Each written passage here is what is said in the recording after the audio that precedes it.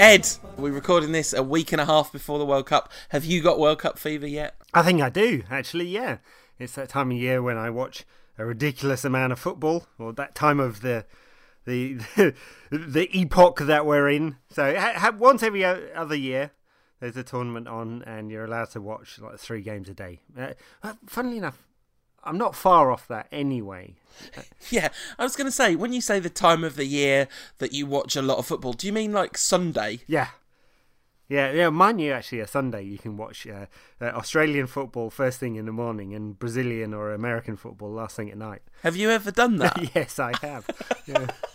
It is worrying that I know the schedule like that, but yeah. There you go. Anyway, so yeah, the World Cup. And the good thing about this is there's that clash of styles, teams you don't really know much about normally, a lot of players you don't always see, although of course, the game is so globalised these days that many of the best players in Europe. But the thing about the World Cup is there are those squads that have lots and lots of players that are not playing in Europe, and that's what makes it exciting sometimes. Yeah, absolutely. And even those that are playing in Europe, I mean, you watch an awful lot of football, as we've just discussed, but those of us who maybe are a bit more parochial and tend to just watch a lot of United, there's a lot of players that I'm not super familiar with. And also there's players playing all around Europe. Even you probably don't actually watch Russian football, except when it's the Champions League. And, Nope. and a lot of players playing in Russia, players playing all over the world. And lots of players playing in the South American and Central American leagues that we don't know much about. Even many of the Central American teams have players playing in the MLS as well. So Very true, yeah. So now we've got our Alan Shearer moment out the way and say, we don't know anything, ho, ho, ho. Which, what's your book on that? When's the first time that Alan Shearer admits that he knows nothing about football? I mean, pretty early doors, I reckon. The opening game is between Brazil and Croatia. We're going to be, to be honest, he's going to have to do a job to claim not to know anything about Brazil or Croatia, because there's a lot of players that he'll know in that. Yes, Mexico and Cameroon the day after. Yeah, he might struggle with a little bit. So anyway, look, we've made an effort to do some research for this show, in depth, I have to say, and hopefully we do know something about the world of football. There are many players we know better than others, but our attempt today is to preview the tournament and talk through some of our thoughts about each of the groups. We have some expertise in-house, and we'll do some predictions, will we, by the end of the show? Yeah. Who's going to win, top goal scorer, best player, dark horse, that kind of thing, and take some of your Twitter questions. There's quite a few this week, as always, and I think it'll be fun. I'm looking forward to it. And the thing is, since no football has happened, there's nothing for us to moan about. Nothing at all. I know, I was kind of annoyed about what David Moyes said. No! Stop right there. Emergency brakes on. I'm not talking about David Moyes ever again. So, yeah, it's all set up to be a pretty interesting World Cup. There are lots and lots of different styles of teams in this World Cup. I think, we saw in South Africa 2010 that the real emergence of the 4-2-3-1, right, that became the dominant theme in world football at that time. And the fact that Spain have won 3 international tournaments in a row might have led to tiki-taka sweeping forth and conquering all. But there's probably only a small handful of sides at the World Cup that you would say actually play that style. So I think we are in for a bit of a treat in terms of the way it all gets mixed up. Yeah, well, really only Spain, I think. I mean, of the teams that do play high possession football, Holland will be one under Van Gaal, who's very much of that philosophy, or in fact instigated it. Many would say the father of it. And Brazil to some extent, although of course they use width considerably. Brazil, even this Brazil team, we'll get onto them in a bit. And I suppose Chile have a possession-based game, and there's a few others, but I think Spain will still stand out, and that's interesting given how much they've dominated, that the world hasn't followed them. In fact, I think it's fair to argue that there's been more of a reaction against tiki-taka and a way to beat it than there has been a kind of following of it. Yeah, because I think it really... I mean, that Spain style did not happen by accident, did it? You say Louis van Gaal was in many ways the father of that style, and you know, that's a style that's born out of La Masia, isn't it? That the Spain side that has swept all before it is one that has grown very organically, learning to play that style from a very young age. So actually, if that was going to have an effect, you'd expect it to take a generation in a lot of ways to kick in. A little word on the angle of our coverage. So if you listen to the podcast regularly, you'll know that normally what we do is talk about Manchester United exclusively. We're going to have a little Manchester United angle where there is one.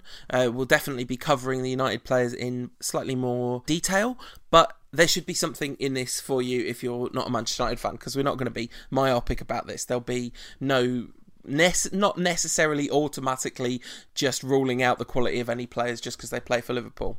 Although, can't promise that. Well, no, come on. Yeah.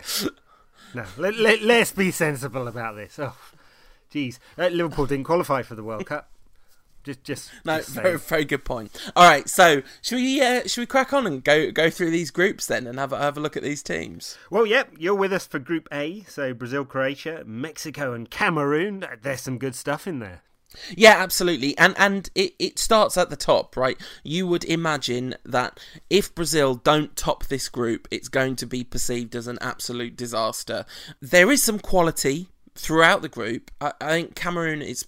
they really struggle to qualify. In a lot of ways, it's the weakest Cameroon side that have been at the World Cup for quite some time. They have a reputation in the World Cup because of Italia 90 and because it took us so much by surprise.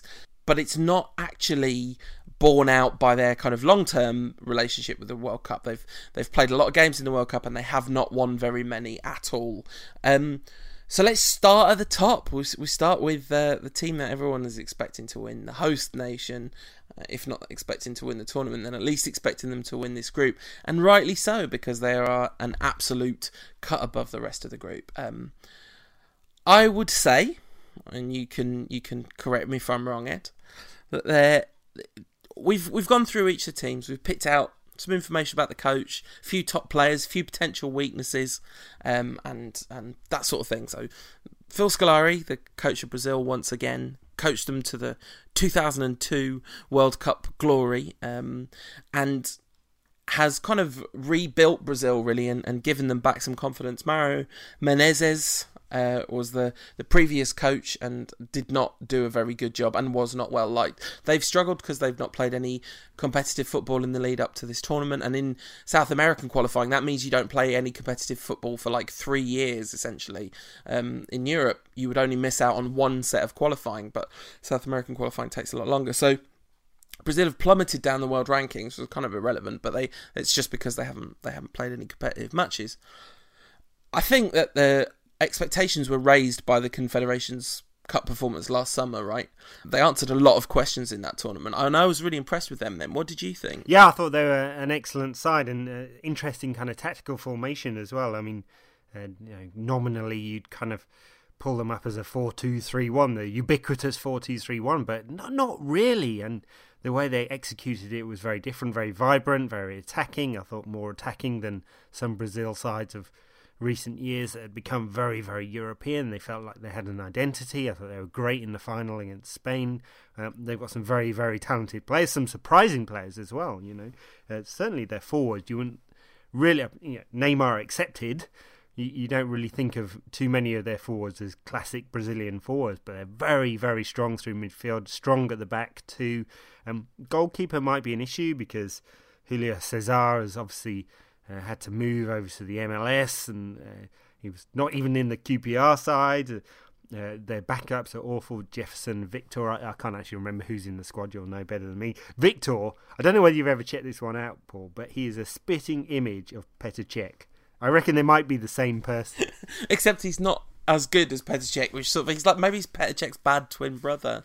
I mean, their real strength is they've got phenomenal centre halves. Actually, I mean, David Luiz, you could potentially potentially say is a bit of a liability waiting to happen, but he's a fine player and he excels for the national team. You know, playing for Brazil, it's not like playing for other countries. It really isn't. There's a different relationship with the national team in Brazil. Other places too, but in Brazil in particular. Thiago Silva, one of the best centre-backs in the world.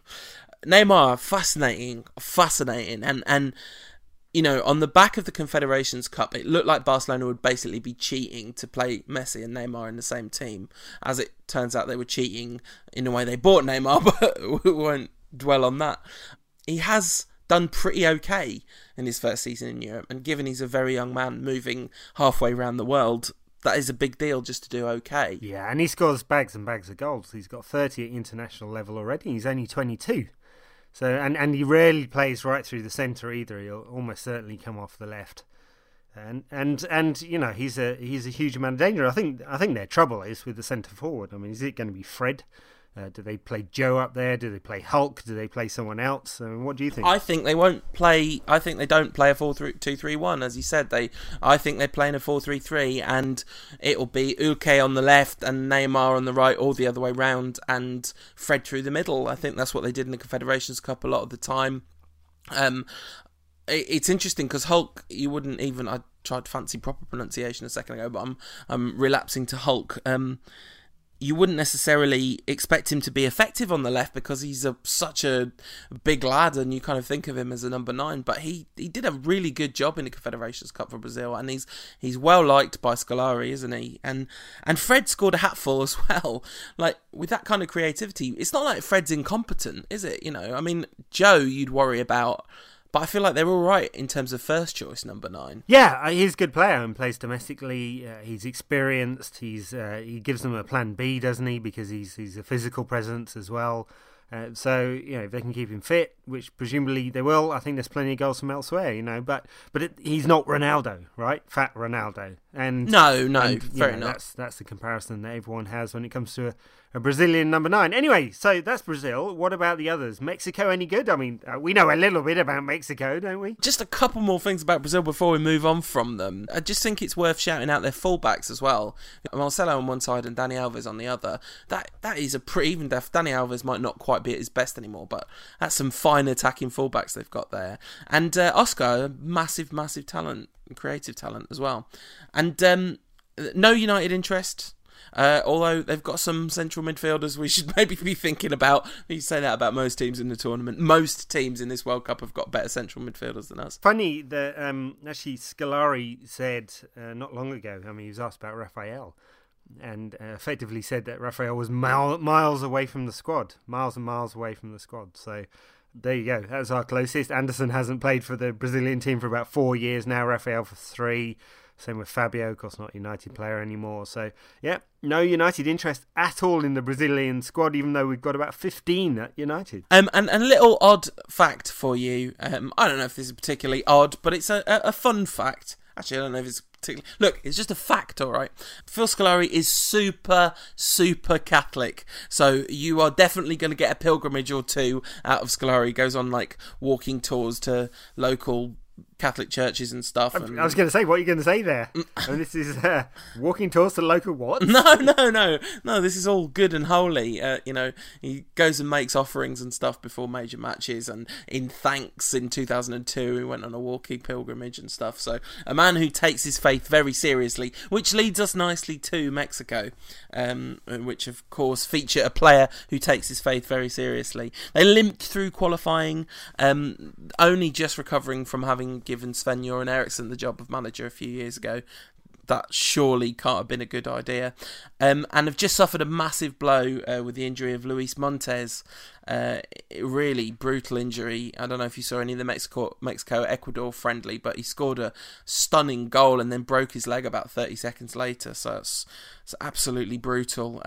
So he's out, and he was likely to start in midfield for Mexico. And they don't have phenomenal strength in depth, and they've really struggled in qualifying. But I think that actually they're better than their qualifying qualifying campaign would suggest. And Miguel Herrera has stepped in to take over as manager.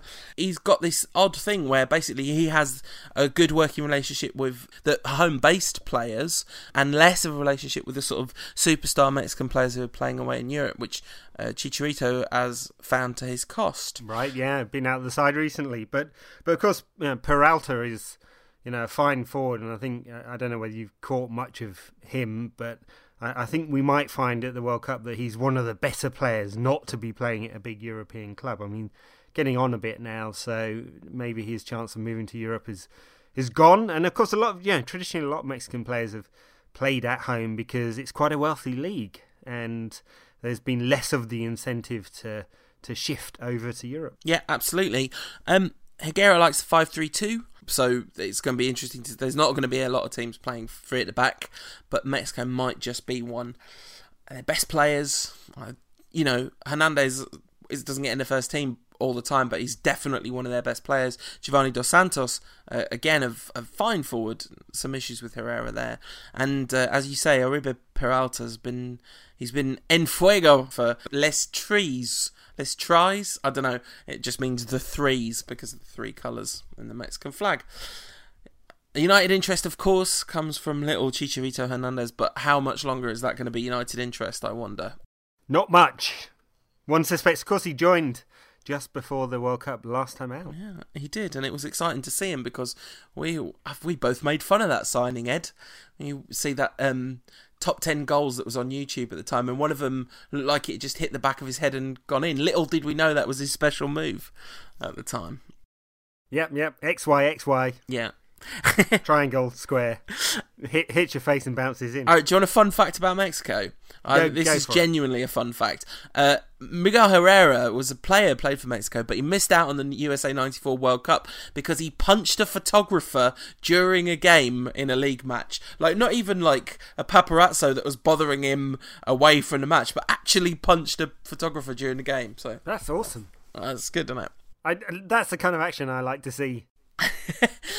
So we come now to talk about the third team in Group A, Croatia, which is kind of an interesting one, really, because no one's really talking about Croatia, even as a dark horse. But actually, that is a squad that has got talent laced through it. Niko Kovac is the kind of legendary Croatia captain. He's replaced Igor Stimac, who was extremely unpopular and saw Croatia fail to get through the group automatically. They had to play a playoff against Iceland, and it was even touch and go in that playoff. But Croatia made it through. Niko Kovac, a completely inexperienced coach, but loads and loads of caps, 83 caps for Croatia, and former captain of the national side. No question about who their best player is for me, and that's Luka Modric. But I think Luka Modric is in like the top, 30 best players in the world or something. Maybe fewer than that. Well, it's not just Modric that will give them quality in midfield, though. I mean, they've got Rakitic, who had an outstanding Europa League campaign, outstanding in Spain too. Mateo Kovacic, the Inter player, fine young player. I know a lot of people like him. And then up front, Mandzukic and Jelavic and Eduardo. I think you can forget, and Olic is old now, but they've got talent there, haven't they? Well, I think Mandzukic is a cut above the rest of their forwards. I mean, Jelavic is a good centre forward, but Mandzukic is like genuine quality, isn't he? And I think you're right about Rakitic. Like the thing about Rakitic is he is kind of a number 10, right? And so he really needs to be playing the furthest forward of that midfield, and not being asked to do too much defensively. But when he gets to play creatively, he's like fantastic. And that's actually not how Croatia have used him a lot. So we'll see. So look, what about this funny chap in midfield called Mate Males? What's that all about? I have no idea. Is that call to action or what? I find that name to be regular. There's. To me, like, I was looking at that squad and I cannot see a massive obvious weakness. Decent goalkeeper, decent centre-halves, very fine midfielders, very fine up front. Like, maybe a lack of depth up front. The fullbacks, not totally convinced by the fullbacks, but haven't seen a ton of them. Dario Serna is like getting on a bit now. Pranjic, don't know too much about. There you go, there's a Shearer thing, but But Lovren had an excellent season Yeah. for Southampton, so we know there's some quality there. So I think they're a good side, and they're definitely in with a shout to come out of that group. Yeah, it's a favourable draw, right? I mean, let's assume that on the opening day Brazil beat them. It's always very difficult when you're the team that loses your opening game. But even if that happens, they've definitely got enough about them to beat. Not that, like I'm saying, it's a foregone conclusion that it'd be Mexico and Cameroon, but you wouldn't be completely shocked to see that happen. Right. All right, fun fact about Croatia. There's no United link. There should have been a United link because we should have bought Luka Modric about 5 years ago. But apart from that, no United link.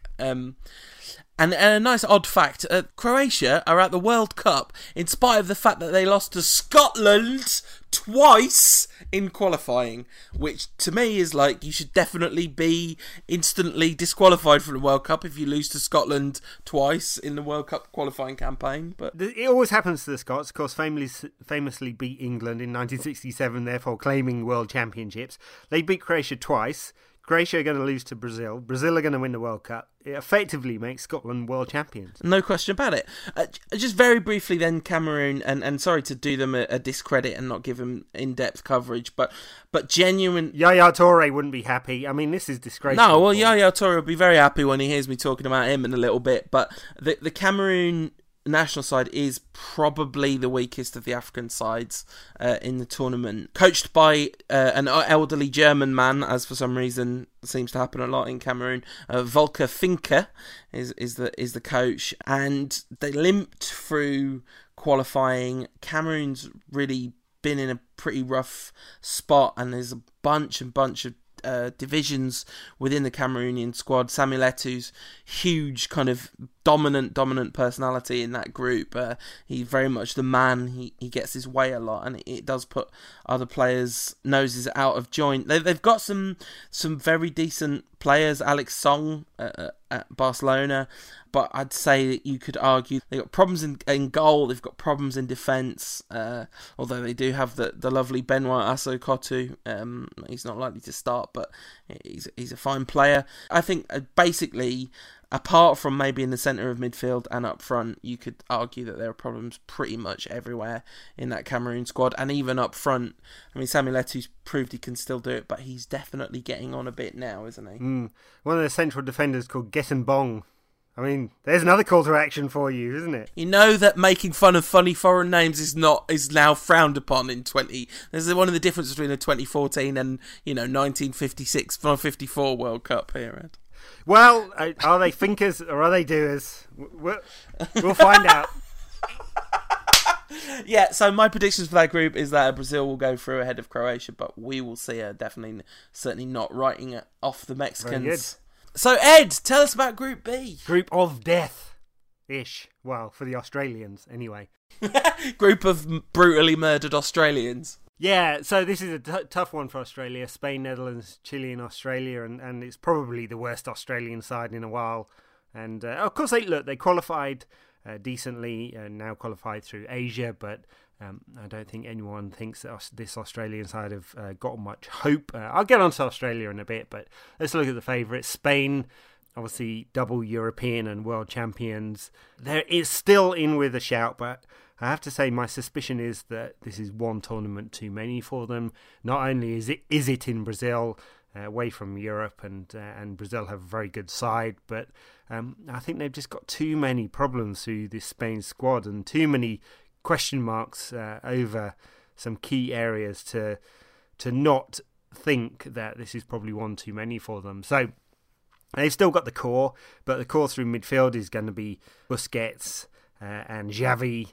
Busquets having played about 60 games every season for the last 5 years. Xavi now well into his 30s. Other key players, Iniesta, also into his 30s. Can they get Diego Costa fit? He's the man who gives them a plan B. Otherwise, they're looking at David Villa, or maybe they'll play Fabregas up front like they did last time out. It has its problems playing the false nine there. Torres doesn't look like he can hit the backside of a cow these days. So lots and lots of problems, I think. For Spain, they're still very, very high quality. They're still going to play the way they play. It's a very economical way of playing. They'll keep possession. They will dominate many sides. That opening game against Netherlands is a crucial one now, because the loser is probably going to play Brazil in the round of 16. So, Spain need to get a result there, don't they, in order to not play Brazil next. And if they don't, then the path is a lot easier for them. If they don't beat Netherlands, and if somehow they come second, then they've got some problems. United interest, plenty of United interest. David De Gea will be third keeper. He's going to be there watching the beach, isn't he? And Juan Mata is unlikely to start any of the games. Maybe the third one if it's a dead rubber. But I was almost, we had this conversation before, I was a little bit surprised that Mata made it. Not because of the lack of quality, but just there are so many players of a similar ilk in the squad. There's Iniesta, Mata, Cazorla, David Silva, lots and lots and lots of playmakers. Jesus Navas didn't make it, so the plan B in wide areas is no longer there. They have no plan B. They've got lots and lots of Diddy men, basically, through midfield, and they'll be playing their tippy-tappy, as those detractors like to call it. So this is it. It has to work for them.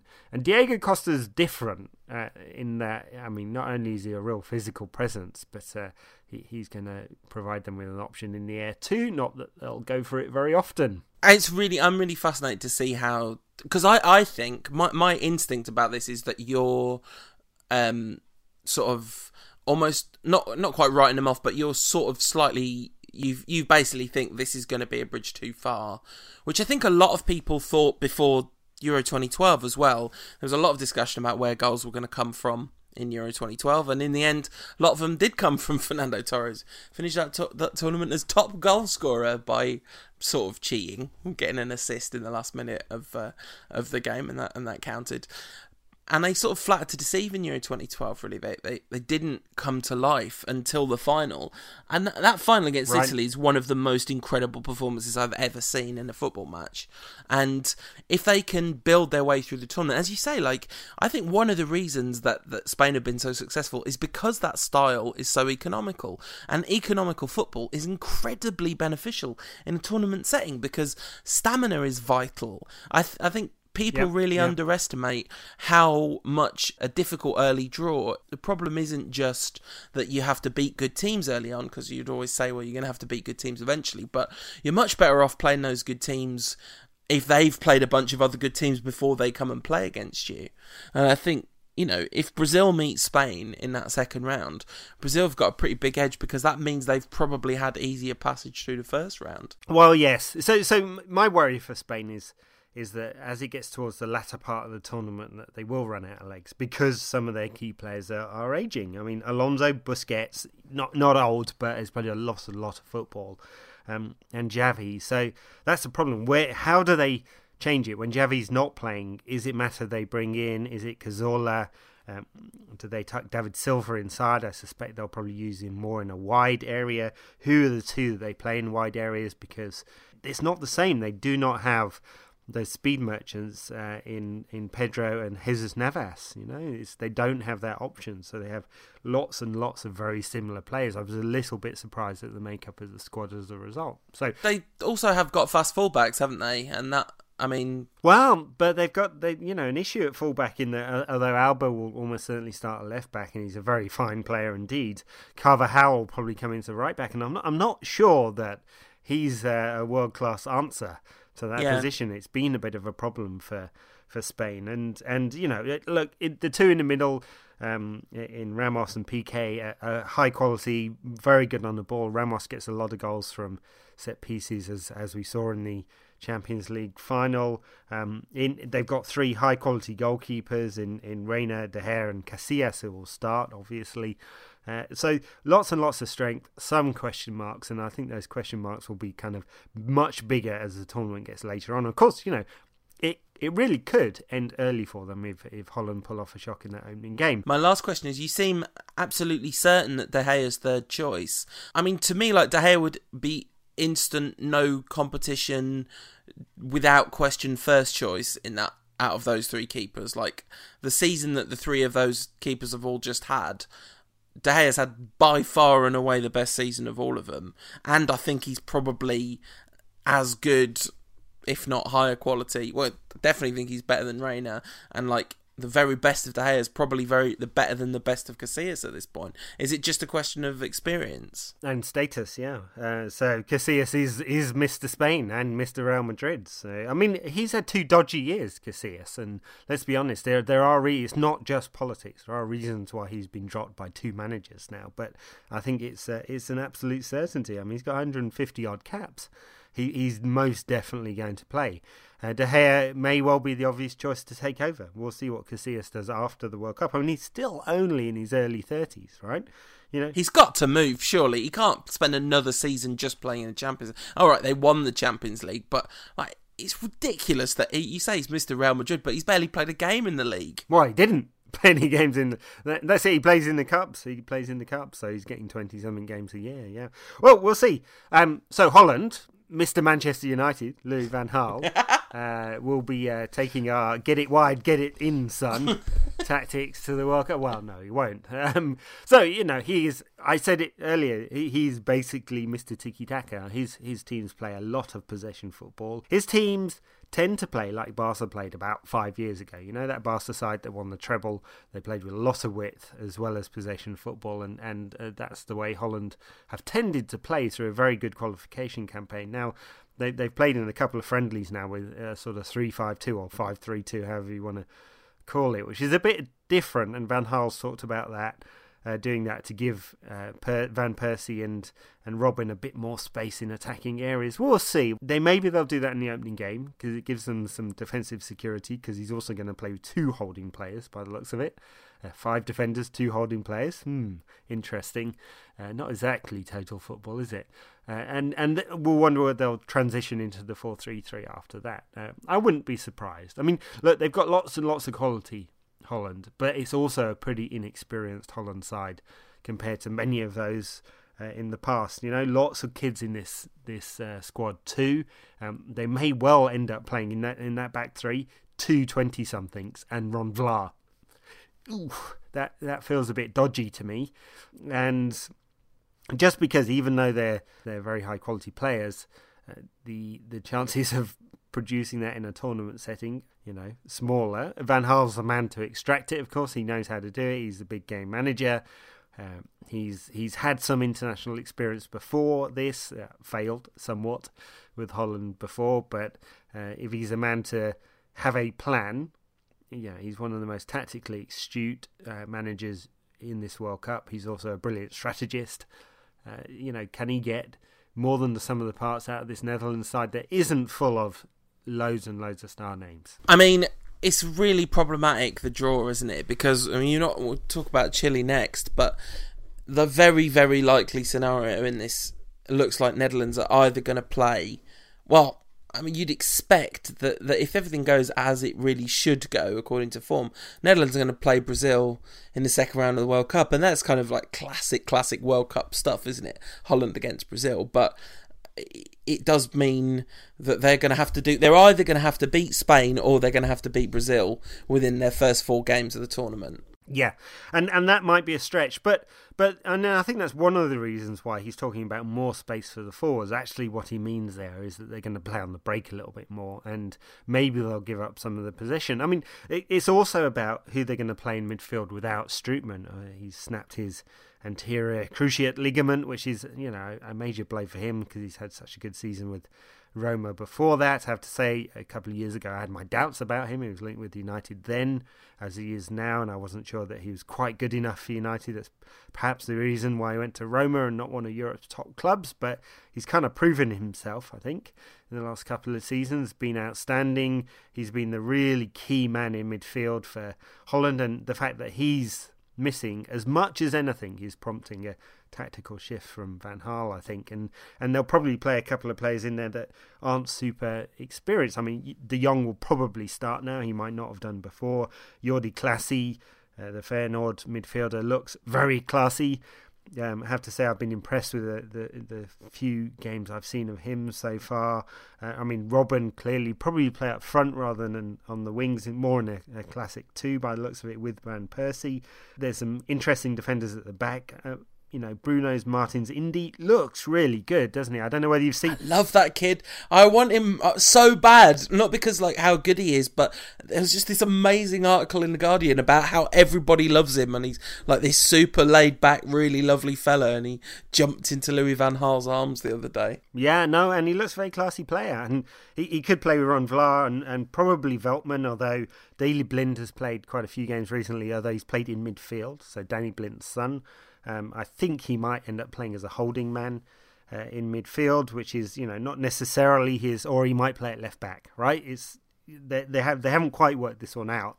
Yeah, and that's one of the question marks around Holland as well. A lot of young players don't feel like they're certain in every position, even though they had an excellent qualifying campaign. So definitely some question marks over Holland. What they haven't got is this kind of propensity to combust. I do not think this is a group that's going to fall apart. They've actually got a lot of players that are based in Holland.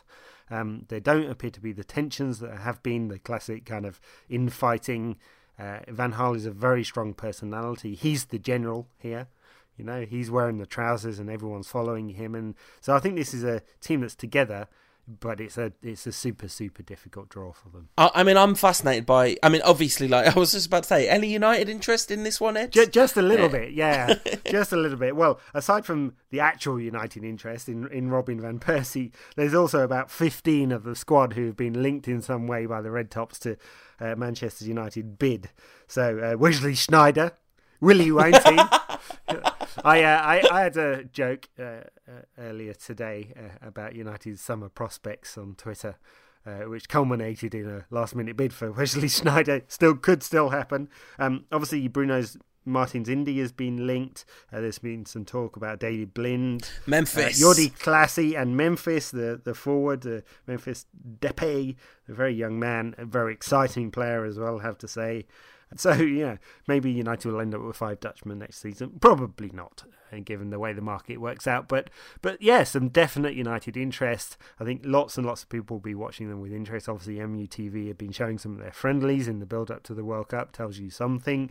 And a bit of internal conflict, of course. It would suit United very well for Holland to crash out of the World Cup early, so Van Gaal can start his real job a bit quicker. Glorious failure is the best option for United fans, because we don't want him coming back under a cloud, having failed to get through the group, I don't think. But having kind of bravely got through the group, only to be pipped by a last-minute Brazil goal, that sounds just about ideal. It does indeed.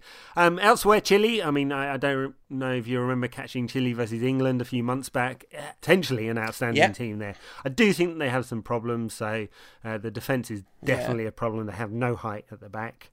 That they're going to be vulnerable to set pieces. Not that Spain and Holland lump it in the box very often, but they really don't have anyone. They're all ball players. So Gary Mendel will play at the back, and he's about 4'2", and they often play with 3-4-3 as a system. You don't see that very often. Don't always. I think they'll switch between 4 and a 3 depending on who they're playing.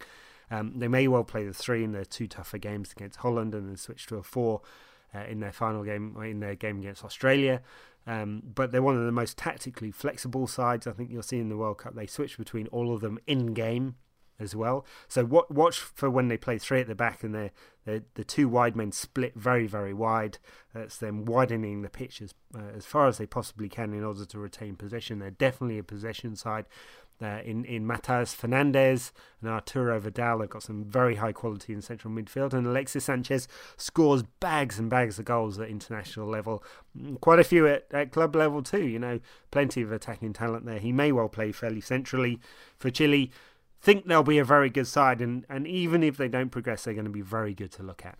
Yeah, and out of all the groups, like this group, 6 of the fixtures in this group look mouth-watering, right? Not very often you get fixtures, not just because they're good teams, but the way they're going to stack up against each other is really fascinating. Chile and Spain are a really good match for each other, aren't they? Yeah, I think there's actually going to be some... I know some people don't like tiki-taka, they think it's boring. I think there's more to it than that because there's a lot of attacking players. I actually think Chile could be more dynamic than Spain because of the nature of the type of players they've got. They've got more possibility to play through the transition, right? So they've got more pace in the side than Spain do.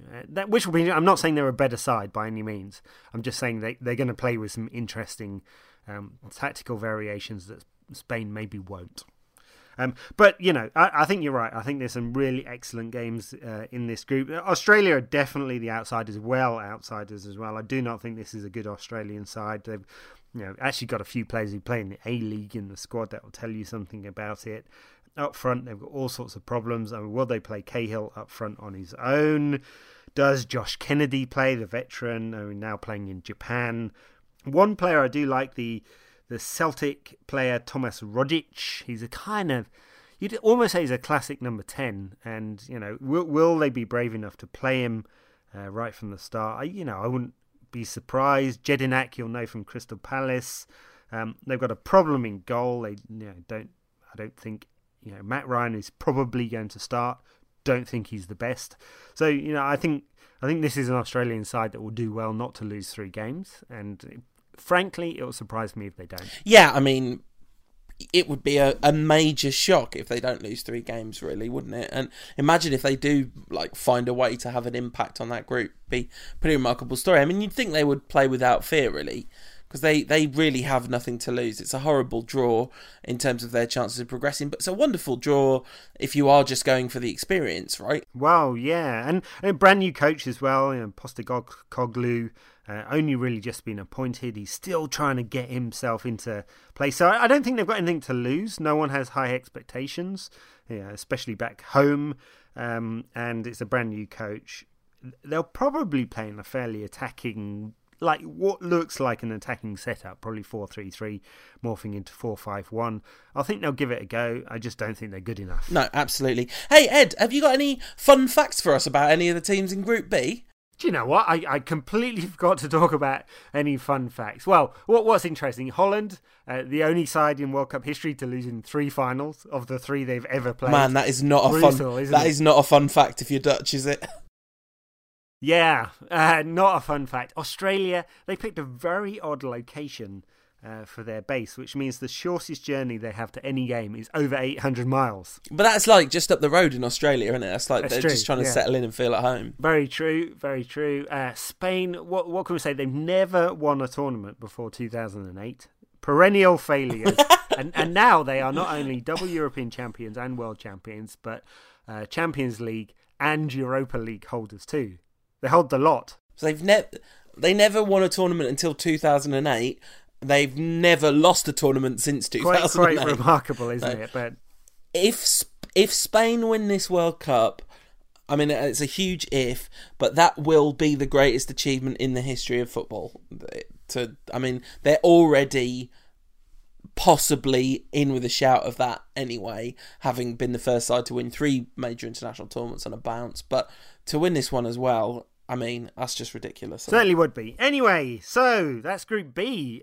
Group C, Paul, you've had a look at this, and there's some interesting matchups here too. Yeah, absolutely. I think on paper, you might instantly look at Group C and say, well, this is one of the weakest groups in the draw. And in a way it is. I mean, it's definitely one of the weakest groups in the draw, but I definitely don't think it's the weakest group in the draw. Some of the best players in the world, potentially, in this group. Colombia. So we got Colombia, we've got Ivory Coast, we've got Greece, and we've got Japan. It's a real, proper, actual shame about Falcao. Because if Falcao was fit, then you'd be thinking that Colombia would just breeze this group, basically. But Colombia heavily reliant on Falcao. He scored a lot of goals in qualifying. He got a horrible injury, and it's the biggest question mark in the squad. I don't think the final 23 has been announced, but Falcao has been training with the squad, and I'll be pretty shocked. I mean, he would have to have absolutely no chance of playing a part in order to not be picked. I think they'll take him whatever happens. But of course, they've got Jackson Martinez, who's had an outstanding season with Porto. Can he replace the goals? We will come on to Jackson Martinez in just a minute. The coach, Jose Pekerman, Argentinian, might remember him. He managed the national side in Argentina in 2006. A hugely popular figure in Colombia because he took them to the World Cup. He was offered Colombian citizenship after qualifying, which I thought was a nice touch. Big on the old possession football, lots of high pressing. You mentioned Van Gaal being one of the most tactically astute coaches and a great strategist. Peckerman is a brilliant tactician. Like, Peckerman is all about mixing it up, playing different formations. Most of the coaches in this tournament, you can say this is the way they play, but you can't with Peckerman. They played a 4-4-2, they played a 4-5-1, they played a 4-2-3-1.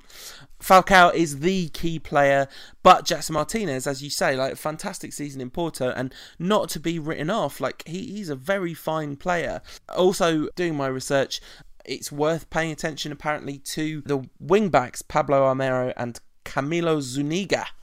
There we go. The biggest weakness is them not having Falcao. That will definitely be kind of a hammer blow to them. And a lack of pace at centre-back. It's likely that Mario Yepes will still play. Yeah, who's about 90. Yeah, definitely.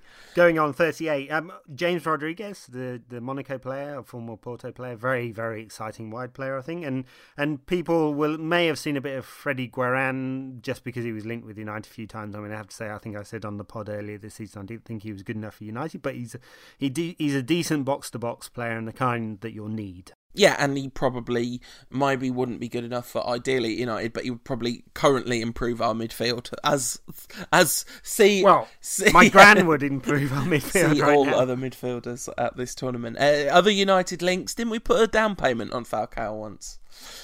So that brings us on to the next team in the group, which is Greece.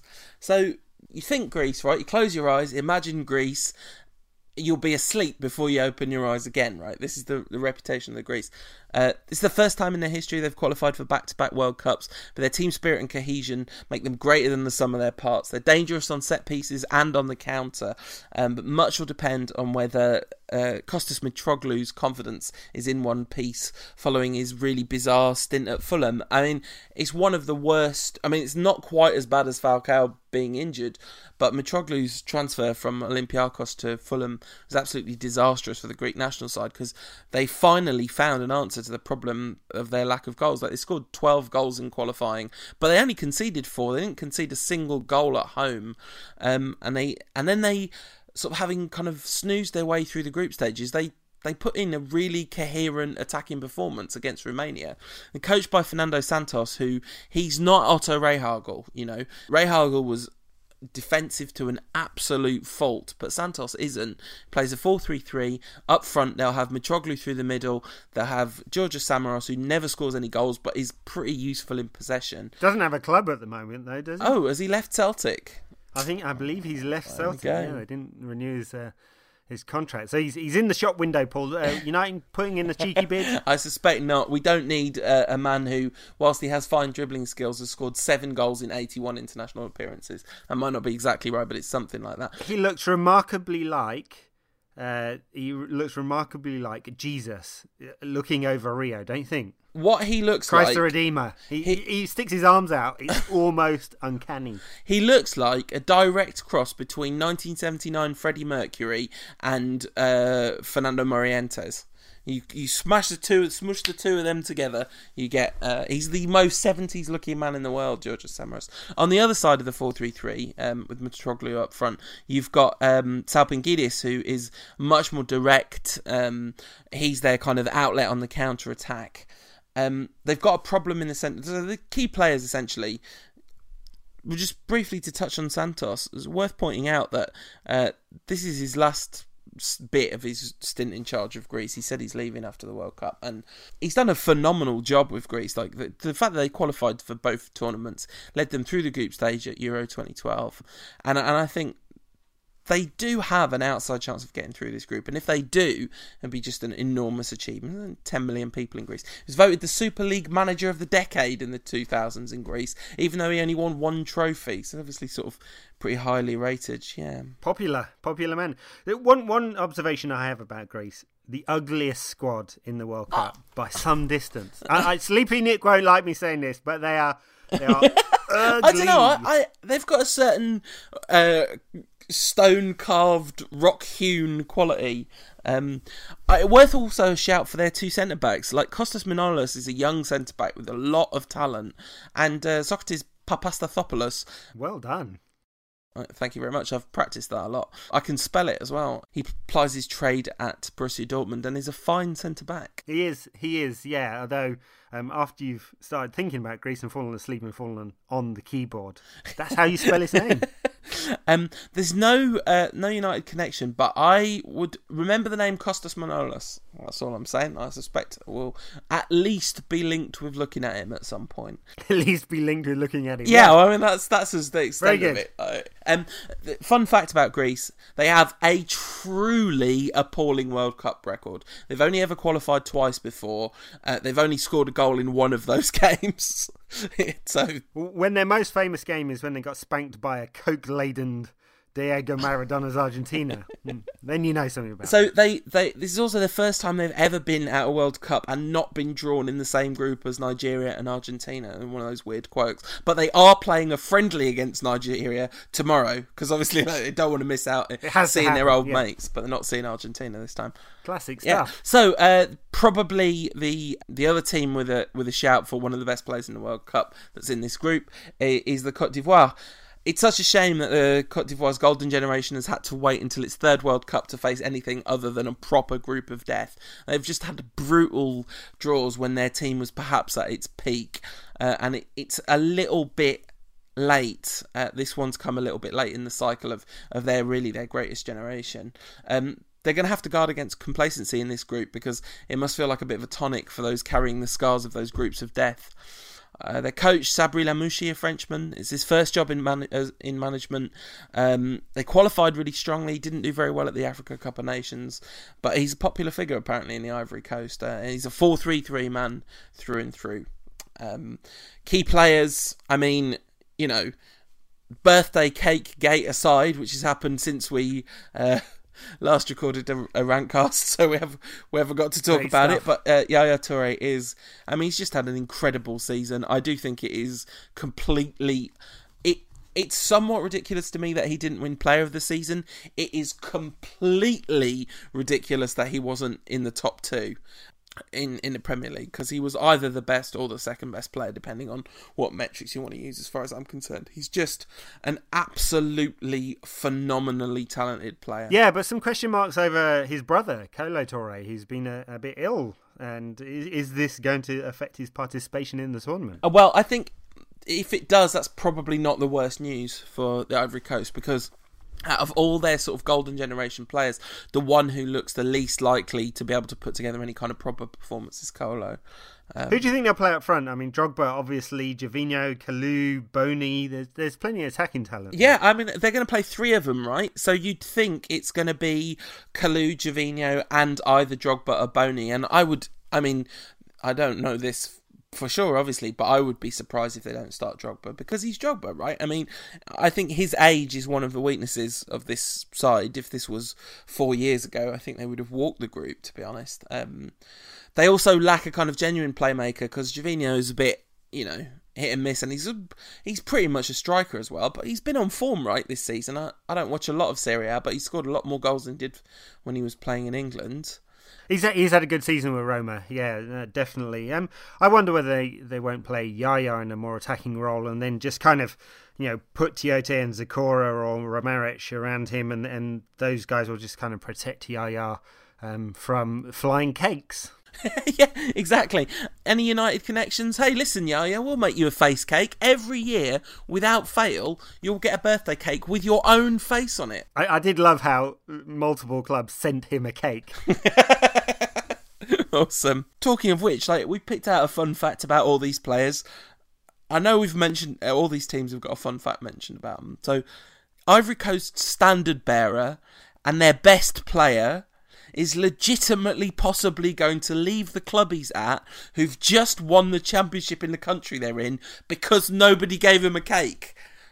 That is the funnest fact of any of the fun facts we've got lined up for you. We're not going to top that. It's untoppable. Indeed. So, Japan. Few United connections in this one. Well. Yeah, well, One. You say you say a few. I was like, have I missed something? Japan will be pleased with their draw as it offers a legitimate chance of progress beyond the group stages. Everything you think you know about Japan is probably just about correct. They play nice possession football, fine technical players, but they lack for physicality and they have defensive frailties. It might sound like a kind of football cliche 101, but it's absolutely the truth.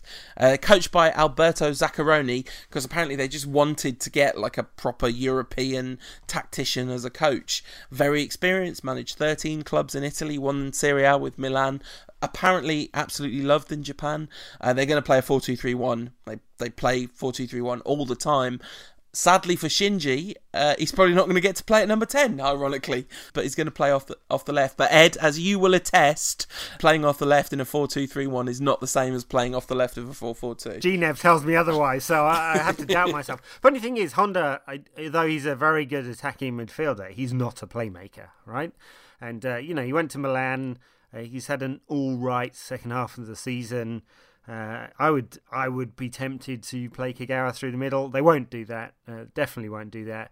But Kagawa will have no defensive responsibilities. He's going to get a free roll on that left-hand side, and we'll see where it takes them. They weren't brilliant, were they, during qualifying? So do you expect to see much from them? I mean, the thing is, they qualified comfortably, right? They weren't brilliant during qualifying, and the real problem has come as well since they've started playing friendlies against the bigger sides. I don't know, you'd have to say that this is a great group for them, right? I mean, it couldn't be much better.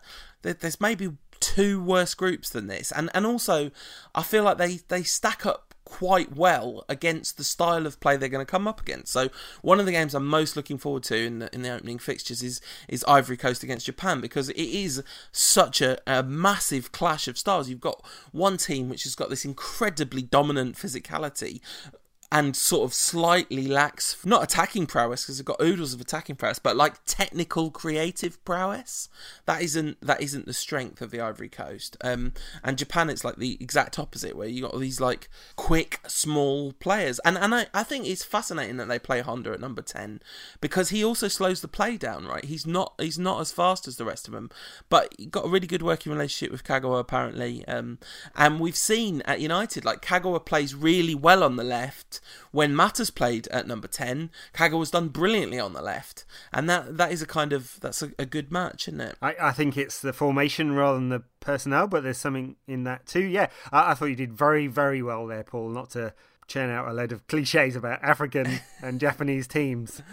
Very impressed. Let's see if Shiro can match you. Thank you. United connection. Oh, beloved Shinji of my heart. I hope he has a really good World Cup. It's like I'm really looking forward to seeing how he does. Here's a question for you, Paul. Why did Japan pick a base in southern Japan when they've got 2 games in the north and 1 in the west? Do you mean in southern Brazil? Yeah. So they're travelling 1,819 miles, 1,646 miles, and 929 miles to each of their games. I think that will... I know I'm being glib about it, but I think that makes a difference, because it means they've got a 3.5 hour flight back, and rather than an hour, and in a very tightly packed tournament, that rest, 3.5 hours is half a day. That's a big difference. All of their best players all play in Europe, so they're all used to flying long distances before their internationals. Like 3.5 hour flight to them is like, it's like a bus ride to us. It's not. Yeah. I mean, I do a lot of international travel, as you well know, and I would say this is going to take something out of them. But hey, we'll see. Odd fact about Japan: it's not a fact. It's the truth. Though they are almost certainly going to be the side at the World Cup with the coolest haircuts. They almost always are. I'm not sure that's a fact, Paul. I think you were cheating. It's a fact. Like, have you seen the squad pictures of Japan? Just every single one of them, pretty much, has got some version of an awesome anime character manga haircut. It's very cool. I like it. They're our only hope for Mullet Watch as well. Like, Mullet Watch was at its peak with the Eastern European sides of the mid-2000s, but it's really dipped off since then. But I think Japan are like the one standout hope that there might be a mullet somewhere in the World Cup. So tell us about Group D. Well, I don't think people will be watching this one much. Bit dull, isn't it? England's group, or Uruguay's group, or Costa Rica's group, or Italy's, depending on your perspective on this one. So Uruguay, Costa Rica, England and Italy. And let's take it in that order, because I'm not necessarily saying that's the order it will finish, but I think there's some more interest outside of England. Uruguay, very, very interesting side, because they've got loads and loads of quality, but they really struggled in qualification. They ended up playing Jordan in a 2-leg playoff in order to get to the World Cup, and that's how bad they were, given that there was no Brazil in qualification either. So effectively they're the 6th best South American side, and there's only 5 countries in South America. So that's how bad they were in qualification, but they've got way more talent than that. I mean, Suarez, everyone knows, of course. Cavani, everyone knows, of course. But you know, through the back four, they got some quality in Caceres and Godin. You'll remember from Atletico Madrid, Pereira. In central midfield's an interesting one, because they'll probably play Rios and Ladero. Maybe Rodriguez might play wide. They might play a 4-3-3. They might play a 4-4-2. They've mixed in between. Plenty of quality in attacking. They'll probably play on the break very, very well.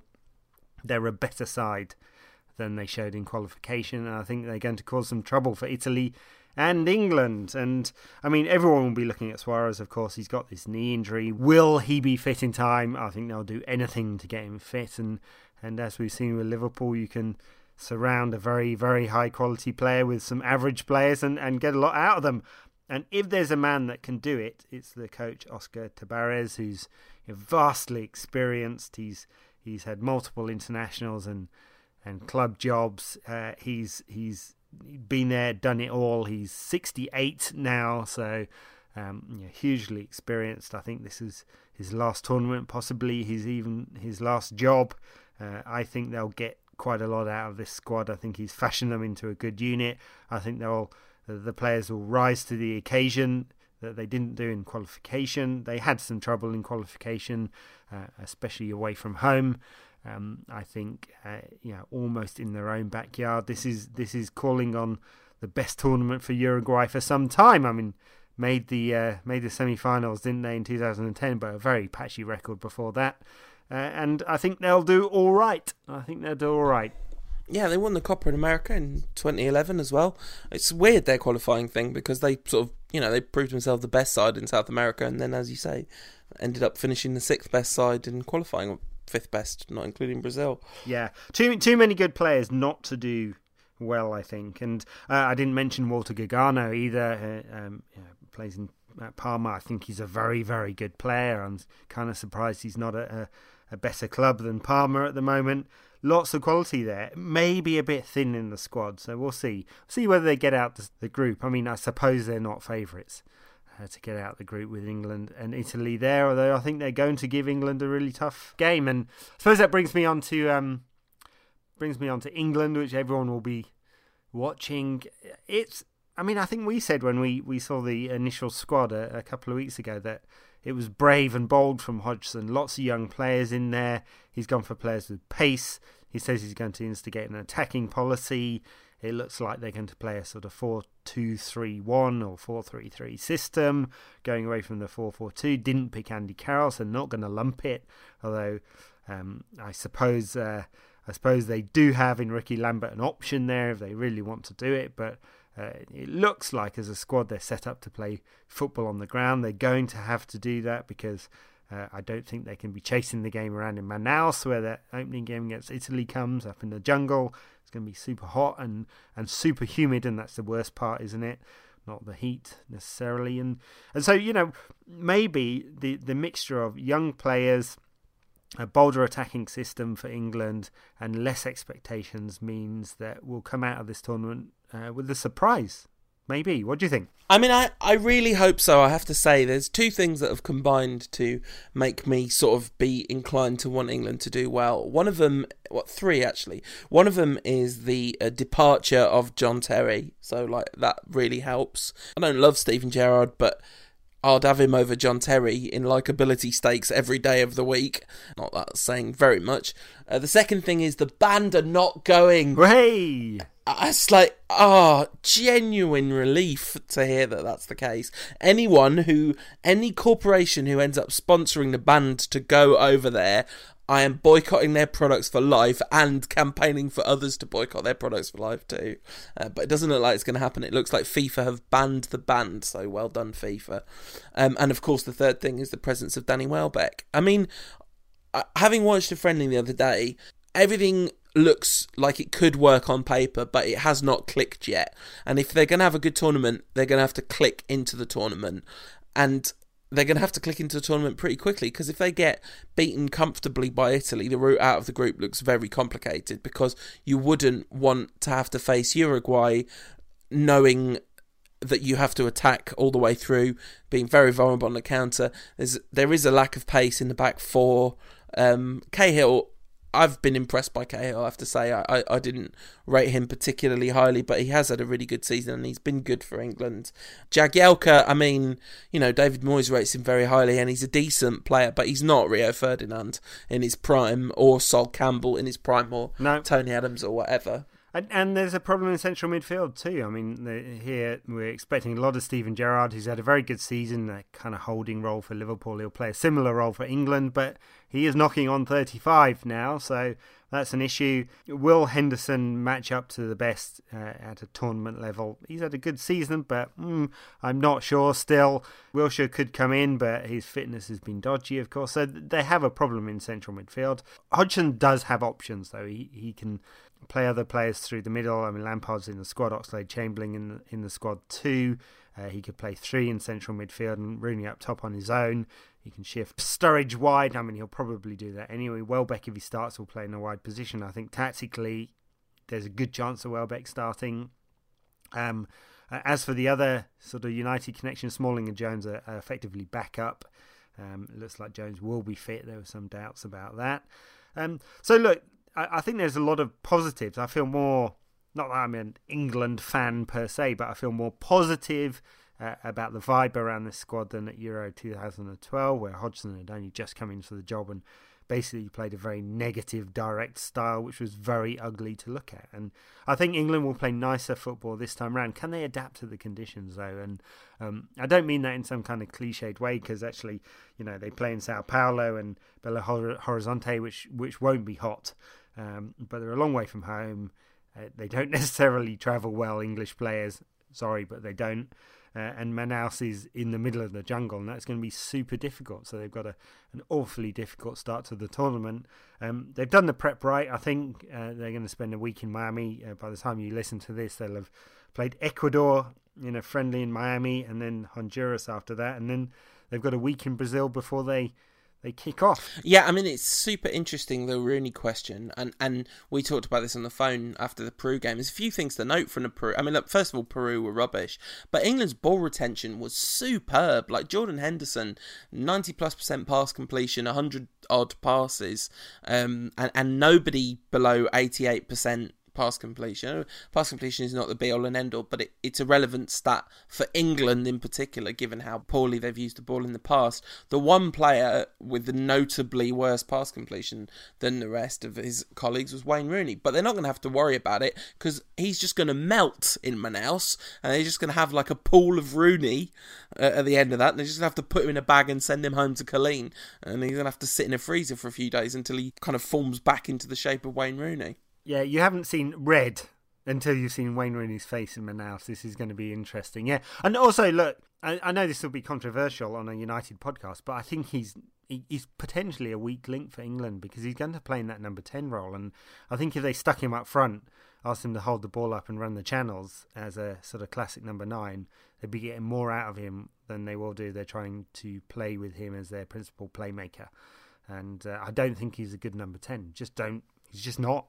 There are probably about 10 number 10s better than Wayne Rooney at this World Cup, and he is a weak link as a result. I think he will give the ball away, and I don't think he's going to unlock defences. They're going to hope that he creates something and that he is able to interchange with Sturridge and Welbeck in a in a flexible fashion, and maybe that's what will give them some attacking penetration.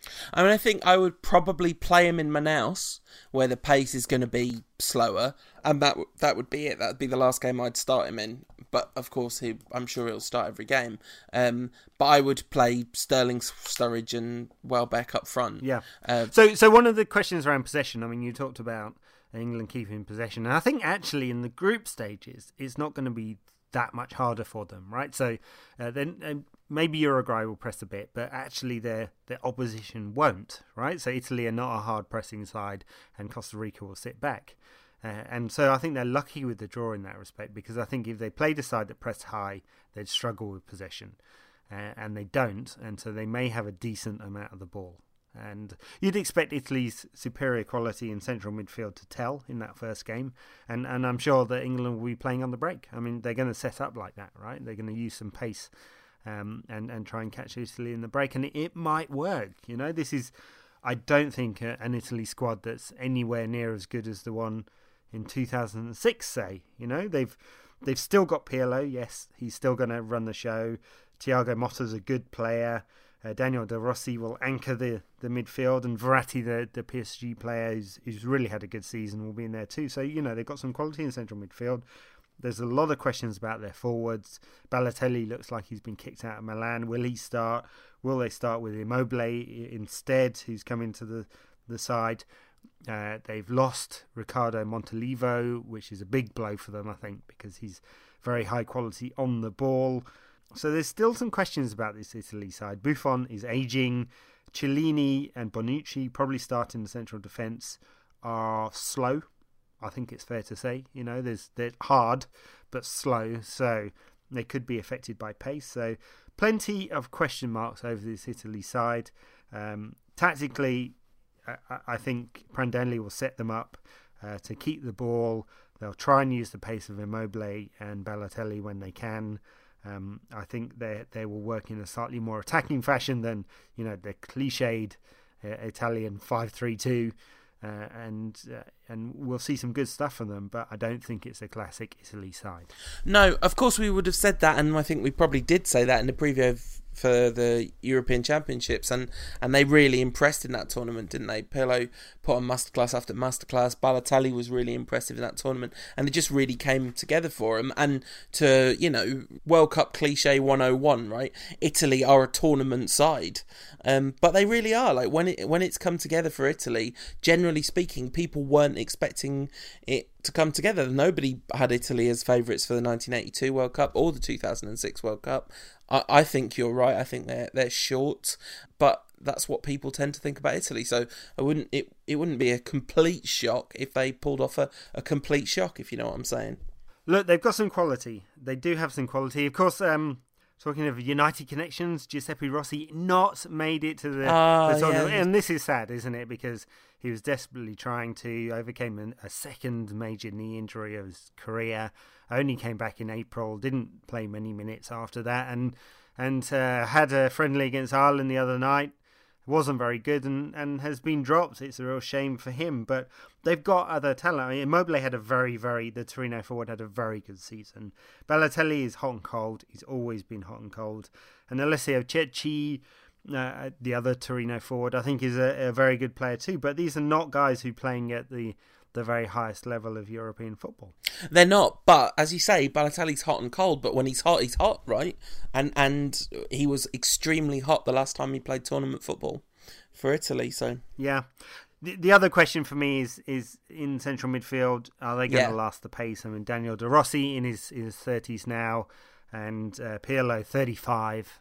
That's a big question for me. You know, De Rossi's having to provide a lot of energy there. So I think the two Paris-based players, Verratti and Mossa, will have a big part to play in that midfield. Yeah, absolutely. And I think when England play Italy, it's going to be really interesting to see whether Hodgson assigns either Welbeck or Rooney or both in a rotating basis to Pirlo.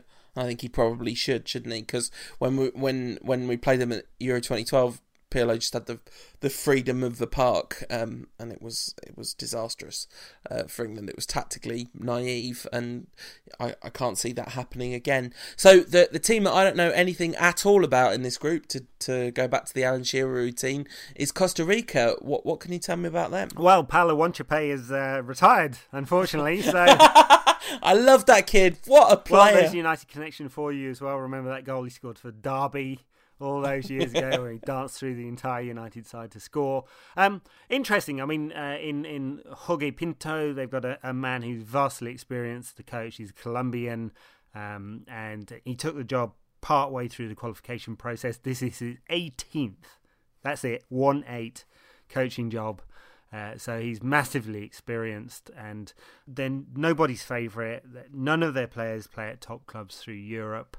Probably the guys who are most familiar to you are ex-Fulham forward Brian Ruiz, now at PSV. Joel Campbell, the Arsenal player, scored a blinding goal for Olympiacos, where he's spent the season on loan against United, so you'll remember him. Plenty of talent. He's a guy lots and lots of people are talking about. So can they get the ball to him? The rest of it is a problem, right? So they've switched between 4-4-2 and 4-5 or 5-4-1, 4-5-1 through the qualification process. They've played a lot of sides that you'd expect are better than them. They will be the worst team in the group by some distance, and they'll try and play on the counter-attack. And in Ruiz, they've got a player who's got plenty of talent on the ball, and in Campbell, they've got a guy with bags and bags of pace. So they might be set up well to do that. Brian Oviedo's missing, broke his leg. At the back, there's Junior Diaz, plays for Mainz, had a very good season in Germany. Oscar Duarte, some people who follow Belgian football might know him, plays for Club Bruges.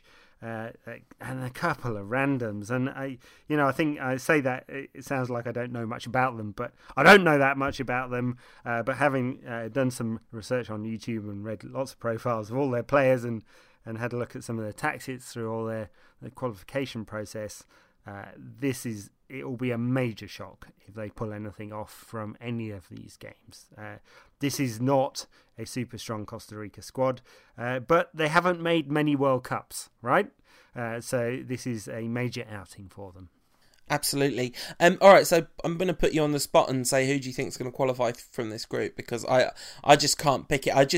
I really, really want England to do well in this tournament. I can't quite explain why, apart from the three reasons I gave earlier, but I just would love it. But it seems like, I mean, you said that Uruguay aren't favourites to qualify, but I'm not sure why Uruguay and Italy are not the two standout favourites to qualify from this group.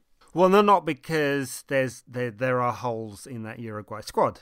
All right, and there are areas where they're filling in players who are not as good as their top players. So in Cavani and Suarez, outstanding striking options. Of course, Diego Forlan is in the squad. Yeah, amazingly. Player of the tournament last time out, remember? And he's playing in Japan now, coming right to the end of his career. His last tournament for sure, perhaps even full retirement after this. It is. He said he's retiring after this tournament. Yeah, so. There you go. So he's going to be a respected option from the bench, right? You know, he's definitely got quality, technical player, probably come on in a deeper area than in his youth if he comes off the bench, and so there's definite quality there. But through midfield, do you think England have got a chance? And if the narrative plays out like this, Italy beat England in the first game, and I think England would do well to get a draw. I think they'd be very happy with a draw out of that game. And especially given the location and all of that start the tournament. So if Italy beat England and England do not beat Uruguay, then I think England are heading home. And it'll come down to goal difference then. It wouldn't surprise me if Uruguay got a draw against Italy. With it not being their first game, I think there's an advantage. Definitely they'll be up and running, having played Costa Rica first. So I don't think the draw has panned out well for England. They'd have much preferred a game against Costa Rica in the south, in Rio or in Sao Paulo or something like that, but it's not happened. So I think England are marginal. I'm going to say. I'm going to call it Italy, England, Uruguay, Costa Rica. Just.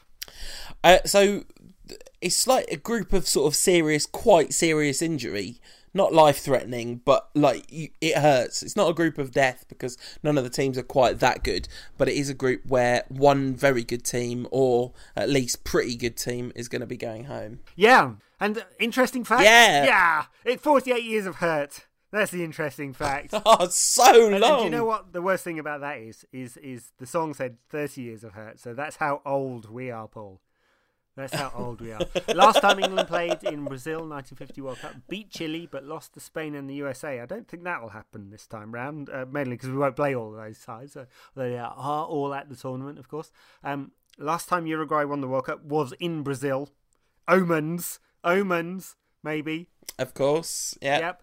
Italy 1950 and all that. Their travel arrangements. They will be flying over 1,000 miles to each game. England will be doing that mega trip up to Manaus first, but then Belo Horizonte and Sao Paulo for the two other games. Nice, easy trips from Rio once they got through the traffic around Rio. And if Rooney, and this is a big if, has avoided the favela prostitutes. Oh, so it's a big harsh. if, Paul. It's a big if. So harsh. Funnily enough, here's another fun fact. I've stayed in the hotel that is next to the Royal Tulip. I couldn't afford to stay at the Royal Tulip. A bit expensive. But right next door, so I know exactly where it is, just along from Lebon Beach, so just outside Rio. There is a massive favela. It goes up the hillside. But aside from that, they've got a very nice training camp just in the shadow of Sugarloaf Mountain, so the other side of Rio. So they actually have got quite a long trek to go training every day, for those of you that know Rio, and they will enjoy some magnificent sights while they're doing it. Yeah, I mean, while you talk about Rio, the one thing that we've not done on this podcast, which given, we talk about stuff like this quite often, I think it's probably worth mentioning. The reason that I'm not talking about the politics of this World Cup is because I just haven't educated myself about it yet. I feel like maybe I should, and if I'm really honest, I feel like one of the reasons I'm avoiding educating myself about the politics of the World Cup is because I don't want to not enjoy the World Cup, and that is not a great thing to admit, if you know what I mean. And I feel like I can't really live with that. But fine. Look, there are politics because Brazil is a country of extremes of wealth and poverty. They're a very small middle class. Actually, if anyone who's listening who's been to Rio, it feels like, I wouldn't say European city, but it feels like a wealthy city. Actually, outside of the favelas, it's there's clearly money there. There's a lot of middle class people, but a lot of the country is not rich at all, and they've spent an awful lot of money doing up stadiums. A number of them will be white elephants afterwards, and there's a lot of controversy. So slum clearance, police brutality, the money spent, corruption in terms of how those contracts were awarded. So it is controversial. Even more controversial, the mayor of Rio said this week that Rio beats London in every scenario, although, actually I think much of this is fair. He said in terms of the sights and the people, and what else do you say? The economy, and anyway. Fair enough. Ipanema Beach, Copacabana Beach, Leblon Beach, which is a very pretty one, by the way. Sugarloaf Mountain, Christ the Redeemer, the mega statue of Christ over the scenery, the lagoon in the middle of town, stunning city. So he's probably right. Is it really bad if you say that you think that Christ the Redeemer looks like Jimmy Hill? He does a bit. He does it. He's got the chin for it. Mixed between Georgios Samaras and Jimmy Hill. All right. So politics aside, on to Group E. Group E, the one everyone wanted. Somehow, Switzerland are a seeded team at this World Cup, and everyone wanted. That was the seeded team that everyone wanted to be in the same group as. France, who like England were in pot 3 of the draw, will be very, very glad that they ended up in this group because it's a lot easier than England's group. Switzerland are not the snooze fest that everyone remembers them as. In qualifying, there were quite a few quite dull games, but they did draw 4-4 with Iceland, which I think that those of us who watched Switzerland in like the World Cup in 2006 probably could not conceive that they would ever, in the history of time, score 4 goals in one match. That's like the World Cup of the financial crisis. You've got the solid Swiss bankers, never going to melt down ever, versus Iceland, fully leveraged up to the eyeballs, went into total meltdown. Yeah, brilliant. Absolutely. So Ottmar Hitzfeld, a serial winner in German football, won the Bundesliga twice with Bayern Munich, twice with Dortmund, won the Champions League once with each of them, and he's yet another 4-2-3-1 chap. And the three will feature Xherdan Shaqiri, who, you know, a player that is perennially linked with a move to one of the big clubs, then moved to Bayern Munich, where he's sort of a fringe figure, really, isn't he? Slightly. Very fringe figure, yeah. So we think he'll probably going to move in the summer. Other key players include the Juventus right-back, Stefan Lichtsteiner, a very fine player. Yep, very fine player. Fans of Football Manager will all appreciate Stefan Lichtsteiner. There's never enough good fullbacks in Football Manager, and he's one. And Gökhan Inler, who I've got an extreme affection for no other reason than...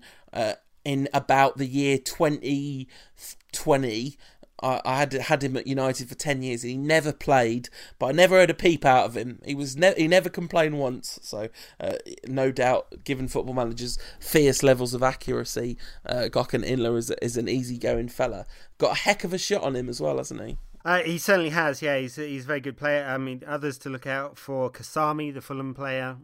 He's likely to get a game or two in midfield. Probably won't start.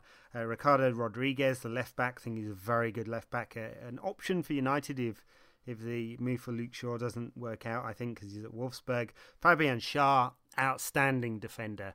I wonder whether he'll move on to bigger and better things from Basel this summer, especially given that Basel side is kind of breaking up at the moment. Granit Xhaka, Borussia Mönchengladbach player, ex-Basel player, very, very good midfielder. You know, they're seeded because they're a good side and they've got some good players. Yeah, absolutely. But they've also got Philippe Senderos, and he's probably going to play. Yeah, and Giroud. So, you know, all those great players we talked about, then Senderos and Giroud. Yeah, so there's a problem there. United Connection, I'm sure we will be linked to people in the Swiss side during the World Cup, I've no doubt about that. But also, Ottmar Hitzfeld may have won a couple of Champions League finals, but there was one he didn't win now, wasn't there? There certainly was. All right, my favourite fact that I could find about Switzerland's football team, in 2006, they became the first side ever to be knocked out without conceding a goal during the course of play. They lost on penalties to the Ukraine in one of the worst games of football that's ever happened. I remember that one. Oh, yeah.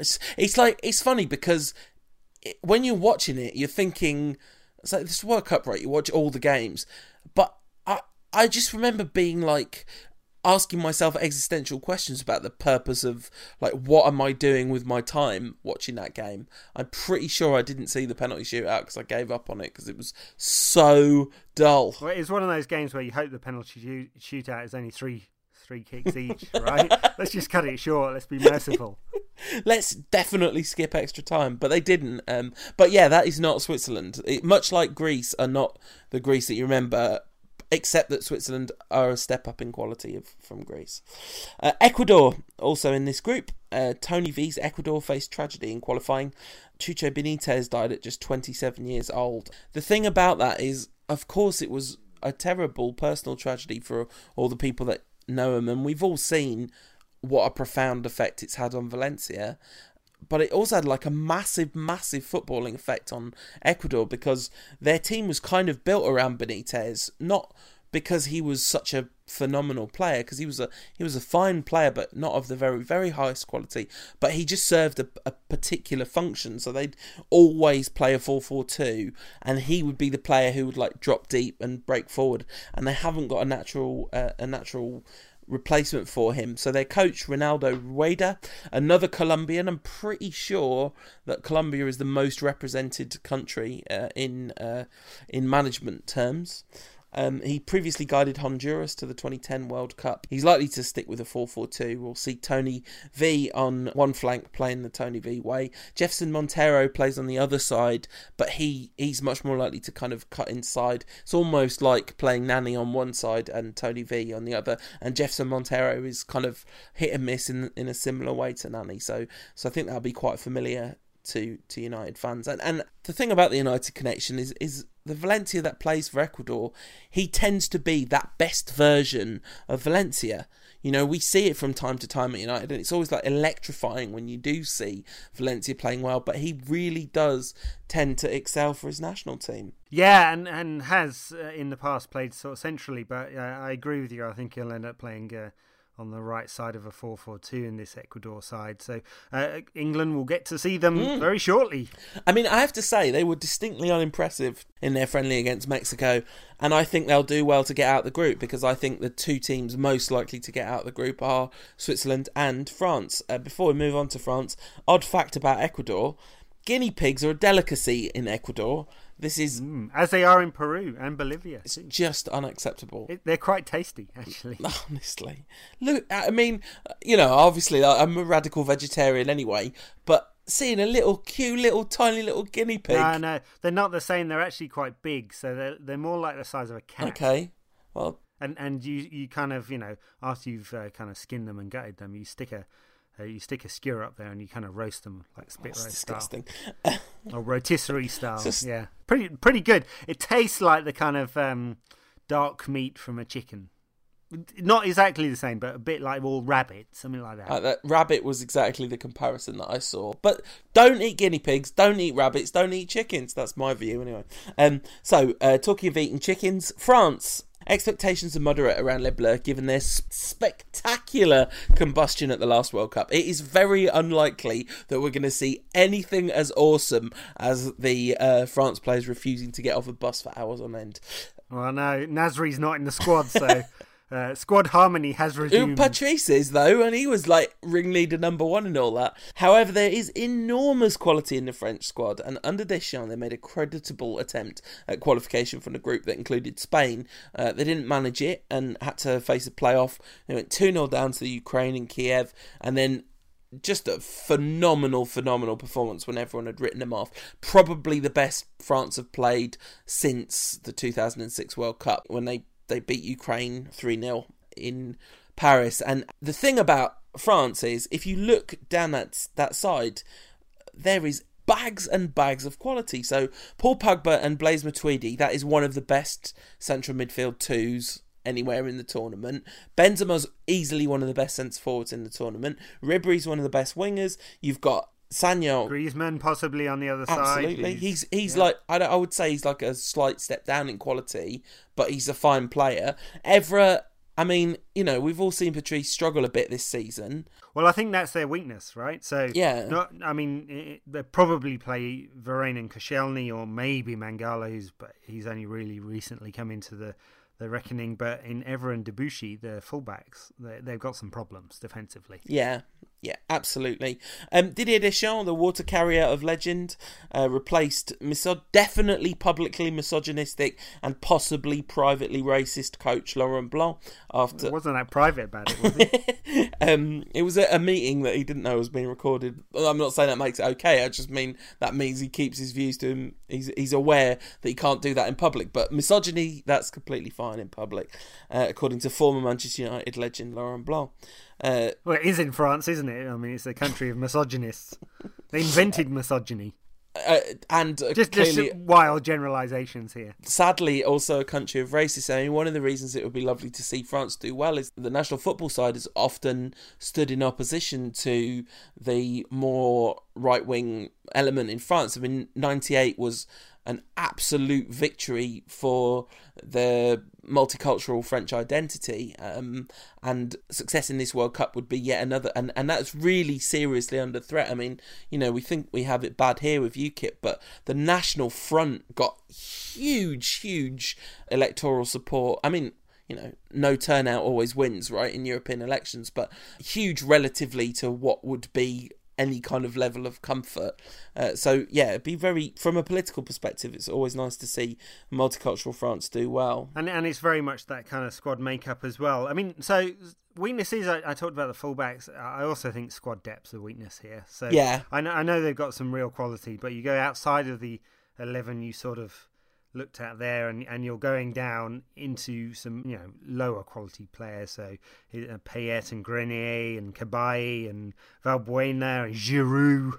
Giroud's their backup option, is he? He is, but the thing is, you say that that's a lack of quality, and I mean, it is a lack of top flight quality, but what Deschamps has done, like in not picking Nasri, is he's picked players that will play as a team, because like Giroud is not a bad player, he's just a player that sometimes plays badly. I have to say, Benzema is also a player who sometimes plays badly, and I really feel like if they're really going to progress, they're going to need Benzema firing on all cylinders. I have to say I was disappointed that Marseille's Rod Fanny didn't make it. Of course you were, Ed. Deschamps a 4-2-3, one-man, Pogba and Matuidi behind probably Ribéry, Griezmann and Cabaye, Benzema up front. Sounds good. Like I think it works. I'm pretty excited about the French prospects. The odd fact that you have to mention about France is they didn't qualify for the World Cup in 1994. Then they won the World Cup in 1998. Then they went home in 2002 without scoring a goal. Then they got to the final, were pretty unlucky, and like Zidane's implosion away from winning the World Cup in 2006. Then you had the ridiculous disaster of 2010. So really, they're probably going to win this World Cup, or at least go on a deep run if the sequence is to continue. Yeah, well, they got lucky with the draw, so I think they'll make it out the group easily, and then we'll see where they go from there. I mean, you're right, they've got loads of quality. I think they may well fall down in those wide positions, and they may well suffer for lack of squad depth. We'll see, but I don't think we're going to get the fireworks like we did in South Africa 4 years ago. I think you're right about that too. So the best bit about their draw is that Honduras are in the same group as them. Now this is a team that I do not know a lot about, so this is all, and they are abysmal. Yeah, this is all stuff I've researched. So they qualified behind Costa Rica, but ahead of Mexico. But I think Mexico are a considerably better team than Honduras. It's massive for them to be at the World Cup, especially as they qualified without needing a playoff. They are distinctly lacking in star power and are going to require massive overachievement to get out of the groups. Another Colombian, Luis Fernando Suarez, is their coach. 4-4-2. It's uncanny, this, isn't it? It is. It's weird, isn't it? It's like Colombians just get the job in all the Central American countries. He managed Ecuador in 2006 when they got through the groups stages. Apparently, his reputation in Honduras is that he's very well liked by the public, but he lets the players get away with a bit much. I don't know. It doesn't seem like that would be a bad thing, really. You might as well make them happy, given they're not that likely to do too well. Palacios is still a key player for them, in spite of the fact that... Which one? Jerry, Wilson? They've got another brother, haven't they? They've got about 15 Palacios brothers playing. I do mean Wilson is... Wilson, Johnny and Jerry. Yeah. I'm not sure. Is Johnny in the squad? I think Jerry is, but I'm not sure if Johnny's made it. But he may well have done. Yeah, even though Palacios hasn't played a league game in 100 years or whatever it is, he's still a key player for Honduras. And their front two of Jerry Begston and the well-named Carlo Costly scored a lot of goals in qualifying. So, that's what got them there. There is no United connection, but there are hell of Wigan Athletic collections. Basically, everyone in Honduras has played for Wigan Athletic at some point. Uncanny, isn't it? Or dodgy. Pick the one you want. That's going to double up as my odd fact, because I got nothing. Their nickname is Bicolor, meaning two colours, which is because their flag has two colours. That's not that odd. Creative. They have a big H on their shirt. That's a bit odd, but also sort of cool. Yeah, talking about kits, as a little digression before we get into the final couple of squads, FIFA have demanded that everyone has these monotone kits because apparently HD cameras don't like two colours in a kit. So some teams have refused to do this. So Brazil will be wearing Croatia, definitely, with the checkers. But most have gone with this kind of monotone kit. So Honduras, all white. And England will be in all white. Germany will be in all white. I think Italy have got away with some blue shorts. Don't know how they managed to do that. I think France will be in all blue, won't they? Spain will be in all red. Who else? Most Argentina have a very, very pale blue. It's almost all white, even though they have some stripes. So I think it's a little disappointing. So at Jim Dore asked what our favourite kits were, and I've got extremely strong feelings on this subject. Like, monotone may be the order of the day, but the Ghana Puma kit, with the Puma kits are all like incredibly tightly fitting, and they sort of look a bit odd in some cases, but the Ghana one is super stylish with this lovely brightly coloured African print around the collar and just a little patch of it on the sleeves that's very nice. And I really like the ridiculous ridiculous USA away kit. Have you seen it? The red, white and blue? I have, yes. It's one of those garish ones you get now and again, but yeah. But it's garish, but it's oddly understated because it is just bands of colour. Like, I mean, if you're comparing it to their away kit in '94, which was stars and stripes, you know. No, this one looks like a cocktail. It does. That's exactly what it looks like. Yeah, but not in that horrendous Barcelona tequila sunrise style. So what's your favourite of the kits? I think I like the classy ones, to be honest. I like the Germany kit. I think it's nice, just with the kind of band across white with the band. Not a classic Germany kit at all. I think Spain's red will look very nice, even though it's not a classic Spain kit. England are going to look pretty good in white if they play in white. I actually presume they will.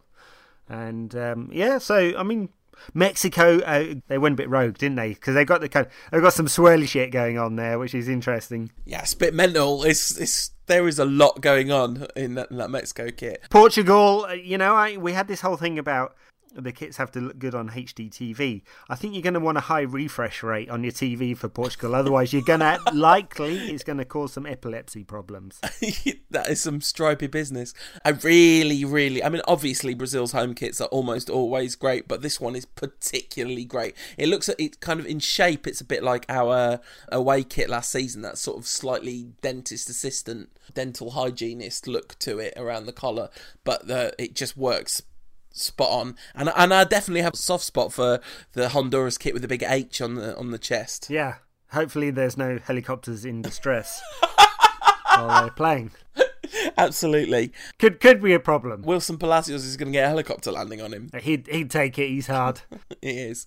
All right, Ed, tell us about the next group. Well, Group F. Well, this is interesting because there's a clear favourite, Argentina, and then three sides that it's hard to pick between. So Argentina, Bosnia, and Herzegovina. Let's not forget them. Iran and Nigeria. 5-team group. Outrageous.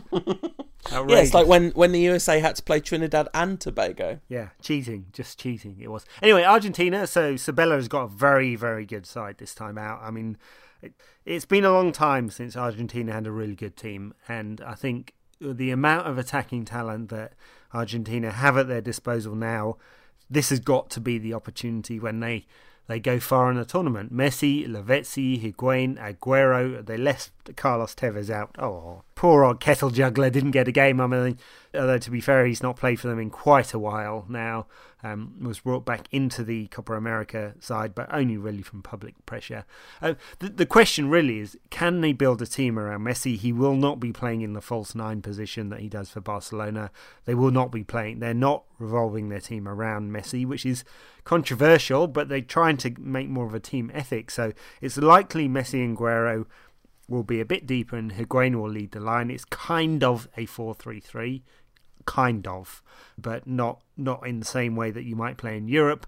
And in Mascherano, Gago and Di Maria, they've got an excellent basis for a solid central midfield there. They won't play with any width. Really, they're going to be very, very tight in midfield. I think they will be difficult to beat. Sounds like a cliche, but I think that's true.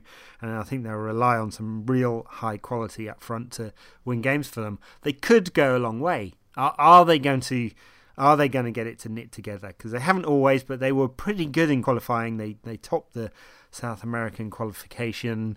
No Brazil there, of course. A weak link, I think Romero, the Monaco goalkeeper. I have to say, whenever I've seen him, I've not been massively impressed. I think he's prone to a mistake. I think he doesn't focus. And focus in a keeper is really important, as we know. That could be a problem. But Sabella's been there forever. I mean, he was Passarella's assistant for years and years and years. He's got a very tight-knit community, part of the reason why Tevez wasn't in there. I think he has a very good team. And I think that's going to take them some distance. What are your thoughts? Can they get the best out of Messi? I mean, I really hope so, because this World Cup is going to be defined by Argentina if they do well, isn't it? Because the idea of Messi winning the World Cup in Brazil, I mean, there are a few brilliant narratives that could potentially happen in terms of winners. One would be Spain winning for the incredible feat that would be. The other would be for Brazil to win on home soil. I mean, that would be spectacular, obviously. And the third one is definitely that Messi wins the World Cup in Brazil. The fierce rivalry between the two countries. it looks to me like this is, as you say, like the keeper might be a weak spot, but generally speaking, this squad's got a bit of everything, right? There's not too much lacking. And they're not managed by Maradona this time. They've got a proper coach. They qualified really strongly. The draw is not unfavourable so long as they win the group. But we could, I say it's not unfavourable. It's an all right group. But the next set of games is going to be potentially... Have I got my maths wrong? No, I've got my maths wrong. Ignore me. I was thinking they were going to play someone from Group G, but they're not, are they? They're playing someone from Group E, which means that maybe they could be playing against, say, Switzerland in the second round, if everything goes as we think it will, and that's pretty favourable, isn't it? It is, yeah. The one thought I have about them is they lack pace at the back. So in Garay and Fernandes, the Napoli centre back, is a very, very good player. I think he's, I think he'll complement Garay well, but there's no pace there. And then Zabaleta and probably Rojo as their two full-backs. So they switch around a bit. So there's some questions there. Can they get best out of their squad players? So a couple of years ago, everyone thought Evan Banega was on the cusp of joining one of the bigger sides. His career's gone south. He had a lot of personal problems. He's gone back to Argentina. He's back with Newell's now. So didn't make it big in Europe. And can they get the best out of Di Maria? He probably won't play in a kind of wide role. He'll probably play a lot more central, kind of as he did in some games for Real Madrid last season. Mascherano will almost certainly play midfield, not at the back like he does for Barcelona. So I think there's a lot of questions around the non-first 11 for Argentina. Can they find the right blend? And there's there's more question marks about that than I think there are for some of the other top teams. Yeah, absolutely. So, of the rest, and this is going to be really tight for second place, I have to say, I don't think I can call it. Bosnia and Herzegovina, managed by Safet Sucic, who you may remember from the 80s and 90s, a very, very fine midfielder for Paris Saint-Germain, amongst others, was actually voted the PSG's greatest import of all time a few years back. I think they might have a few better now. Yeah, pre-Zlatan. Yeah, that's right. Question from Twitter. Will Zlatan win player of the tournament? He already has. Yes. They've got some really good players, right? So Edin Dzeko, everyone will know, will lead their line. Miralem Pjanic. A lot of people are very excited about thoughts of him potentially joining United. He's going to add a lot of creativity. I think their problem is that they've played this kind of diamond in midfield through qualification, and in some of the friendlies they've kind of been found out by that. So I wonder whether they have a plan B or not. They play this very narrow formation, packed it with a lot of creative players, of which they have lots through the squad, and managed to score enough goals that way. World Cup might need a plan B. I think that's going to be a big weakness for them. Very thin squad. Outside the first 11, it really does drop off. And in fact, I think the coach, Sucic, has admitted that he's pretty sure of what his first 13, 14 players are. After that, a bit of a problem. But they've got a good spine. A very good spine through the team. I don't think they're going to be easy to beat by any means. I think they'll set up in a way that is probably looks like a 4-4-2, or probably they can morph that into a 4-2-3-1. So as I said, they've got a lot of kind of creative players who will be able to play in different positions. So Dzeko will lead the line, whatever. Ibisevic and Misimovic will sort of play around him. So will Pjanic, and I think they'll do all right. I can't call how this is going to go though, because I think this is going to be a very tight group with Nigeria and Iran also in there. All right, so earlier on I said that I thought Cameroon might be the weakest of the African sides. How do Nigeria stack up? You can't call them weak. They've got Shola Amiobi. So, he's left Newcastle. And Victor Moses. Shola Amiobi has left Newcastle United. I'm really concerned that he's not going to be okay. Yeah. Well, I think that's the first time I've ever heard you say Shola Amiobi without a Newcastle accent either. Shola Amiobi. Victor Moses, who had a pretty poor season, he will play. Odemwingie fell out with the coach. Stefan Kishi looks like he's back in favour. Actually played in a friendly the other night, so he's in the squad, but hasn't always been. Emmanuel Imaniki will probably lead the line. He's a good player, actually. I think probably their best player is actually in goal. So Vincent Enyama, I think he's one of the maybe top 10 keepers in Europe.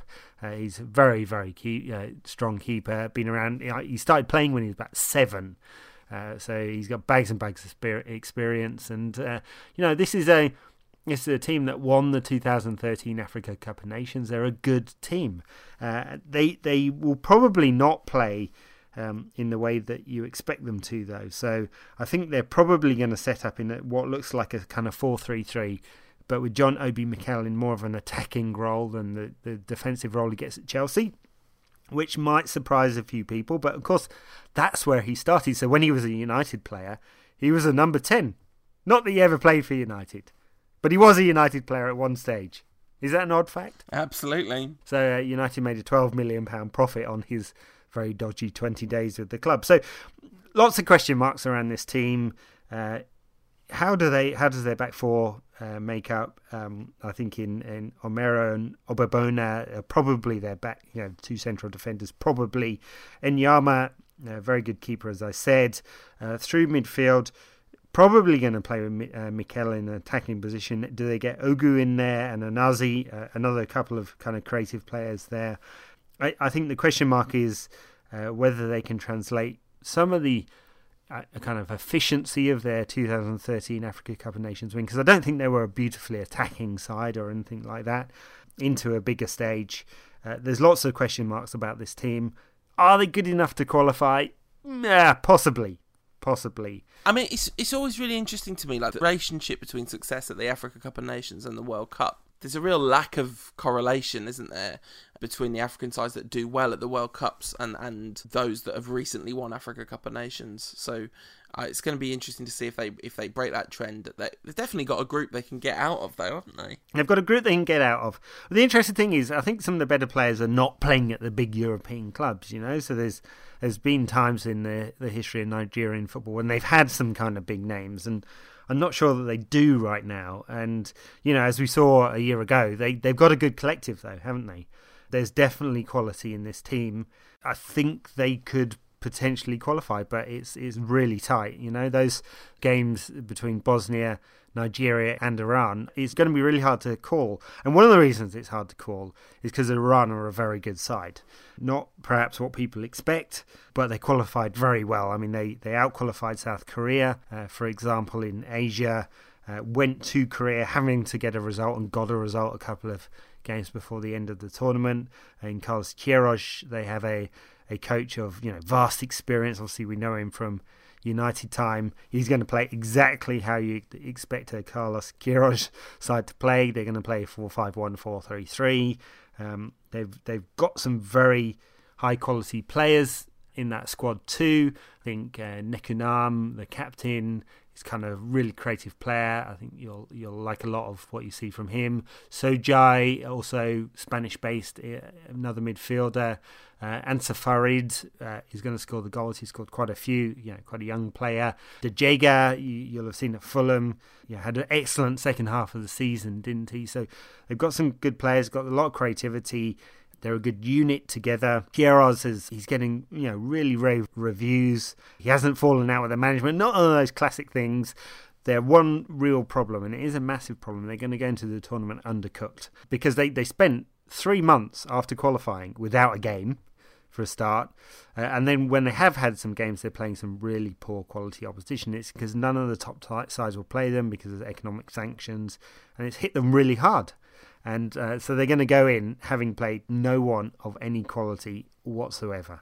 Andy Mitten put out a really brilliant episode of the United We Stand podcast because he went to Iran to interview Queiroz for 442 and just talked to a load of Iranians about football in Iran and the national team and what they thought of Queiroz, and they all seemed to love him. And it was absolutely fascinating to hear because they are in a unique spot in world football, aren't they? They're the only side at this World Cup who are properly, on the outs with the rest of the international community, aren't they? Well, they are, and they have a lot of home-based players. I mean, but this is a football country, right? They love football in Iran. Absolutely. They often get domestic games with over 100,000 it's at the games. It's a football-mad country. It's really important to them. Qualification was celebrated wildly, and they've got some good players. I don't think there is a lot between this side and Nigeria and Bosnia. I think Bosnia have the thinner squad of the three, but maybe the best first 11 of the three that are not leading the group. Nigeria, they have a good side and a good squad, and Iran, we'll see. You know, they've possibly got the best creative players of that set of three. I think it's all going to come down to the details. Perhaps not the best creative players of the group as a whole, given no of the three that are playing for absolutely. second place, and it's an assumption they're playing for second place. And I think one of the things about this group, from what you've said, is like, first of all, I'm now incredibly excited about watching all these games, but also it sounds like it's pretty much the perfect level of opponent for Argentina, because they're not going to go into the following round undercooked, but also they're going to have too much quality, but they're going to get a good sort of, you know, it's a good ramp up, isn't it? It's a good ramp up for Argentina. They're also playing a lot of games close to their base, so they're playing all their games in the south of Brazil, so it's not going to be hot. They don't have to do much travelling. They've got three decent sides they're playing, but not super quality. I think they're going to build, and that's good for Argentina. It's, you know, perhaps not good for their opponents, but let's just make the assumption Argentina win all their three games, and so the really fascinating games in this group are the ones between Nigeria, Iran and Bosnia. Absolutely. So hit me up with some fun facts, Ed. Well, I gave you one about Iran. So it's over a year since they qualified. That's the other thing about the Asian qualification. And they didn't play a game for 119 days after that. And then after that, they've played some absolute dross. Absolute dross. So there you go.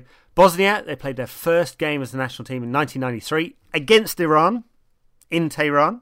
Funnily enough, yeah, I don't know if that's a fun fact, but it's an interesting fact. It literally made me go, oh. Ah, there you go. There's two high quality fun facts for you. It's good. All right, Group G. G is for Germany, Ghana, Portugal, and the USA. Gee whiz, I can't work out how to fit them into this riff.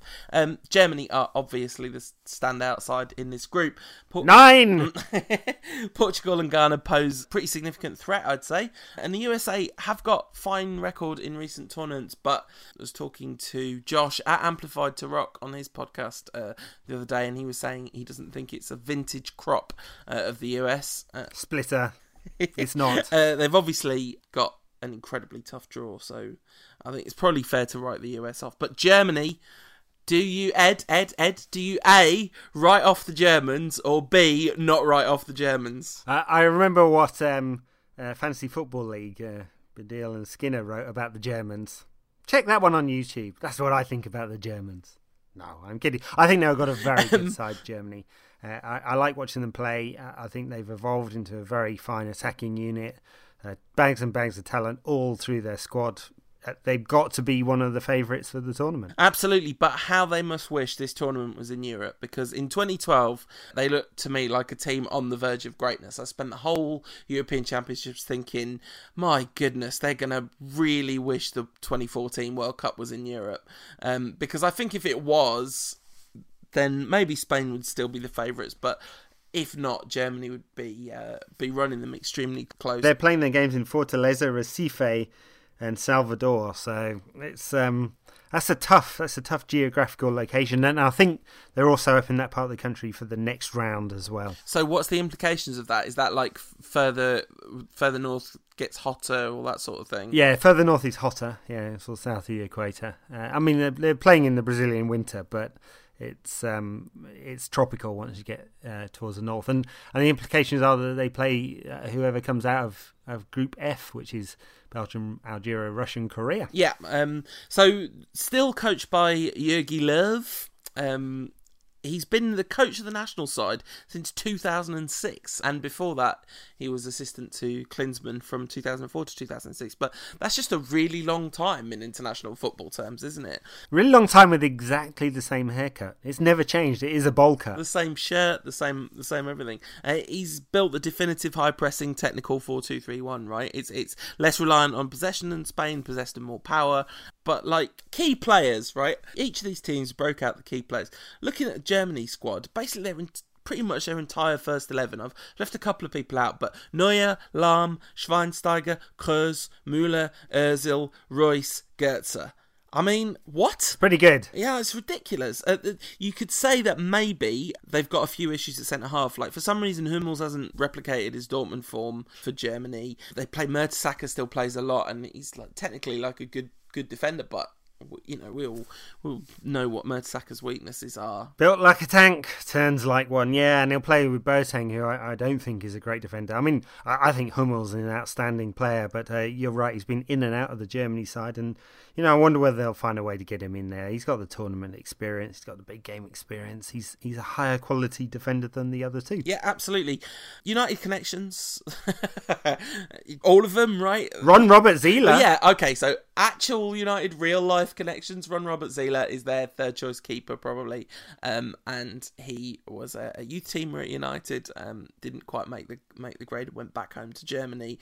But by the end of, I reckon, not this transfer window, but the end of the summer transfer window 2015, there will not be a single player in this Germany squad that United have not been linked to at some point. Maybe not some of the Bayern lads, although we seem to be doing a good job of getting linked with them too. Yeah, we'll be linked to them in unrealistic fashion. It's reached a point where I actually saw someone say on Twitter, the Schweinsteiger to United seems a bit more realistic than some of the transfers we've been discussing. Yeah, I'm not sure about that one. So the interesting thing about Germany is they're probably going to do a Spain and play with Mario Götze up front, right, as a false nine. And interesting because he's a very technical player. He can play with the ball in front of him, definitely. You know, he's a player who can play like that, but they've gone with a squad with one striker, and he's like 900 and something in Klose. I mean, yeah, and of course, Klose is a big World Cup for him because he could break the record, couldn't he, on Ronaldo's home turf. But he has to be able to walk to be able to score goals, so we'll see. Well, they invented the Zimmer frame in Germany. That's what it's for. Podolski is sort of a striker sometimes as well, isn't he? He certainly played up front with Klose quite a lot. Thomas Muller. I mean, they're going to be it's Spain, right? They're going to play with like 17 midfielders and try and dominate possession. But I think your analysis at the beginning about how Germany play is right. It's not all about possession. They most definitely do play with some pace, and they've got lots and lots of pace in all those creative players. I think they're a really, really good side. Yeah, I think that it is more likely that Spain will win the World Cup than Germany. But I don't quite know what I'm basing that on. It's some sort of instinct. But then you think like maybe they lack a little bit for pace in the centre of the park, but I don't think pace is going to be the standout factor at this World Cup, really. Especially not the games played in the tropical conditions, you know. Well, making the assumption they play with Schweinsteiger and Kroos in the central midfield, I think that's probably how they'll start the tournament. Say they start the opening game with, say, Müller, Ozil, Royce and Götze. There's just tons of pace there. Yeah, you're right. It's pace all over the place. Absolutely. And attacking.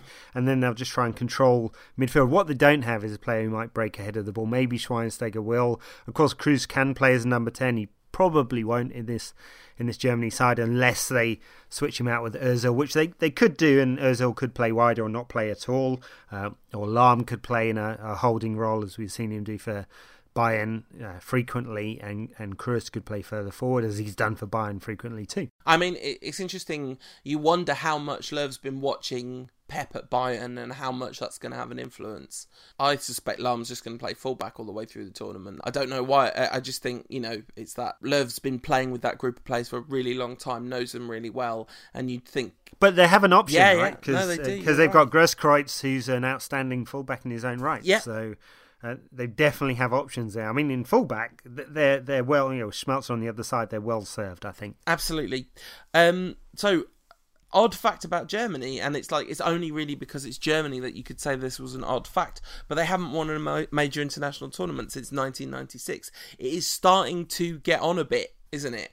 It's like, you know, we're starting to be at the outside edges of how long it is between Germany winning international tournaments, and I think the next Euros is probably their time, right? This generation is just slightly on the wrong cycle, isn't it?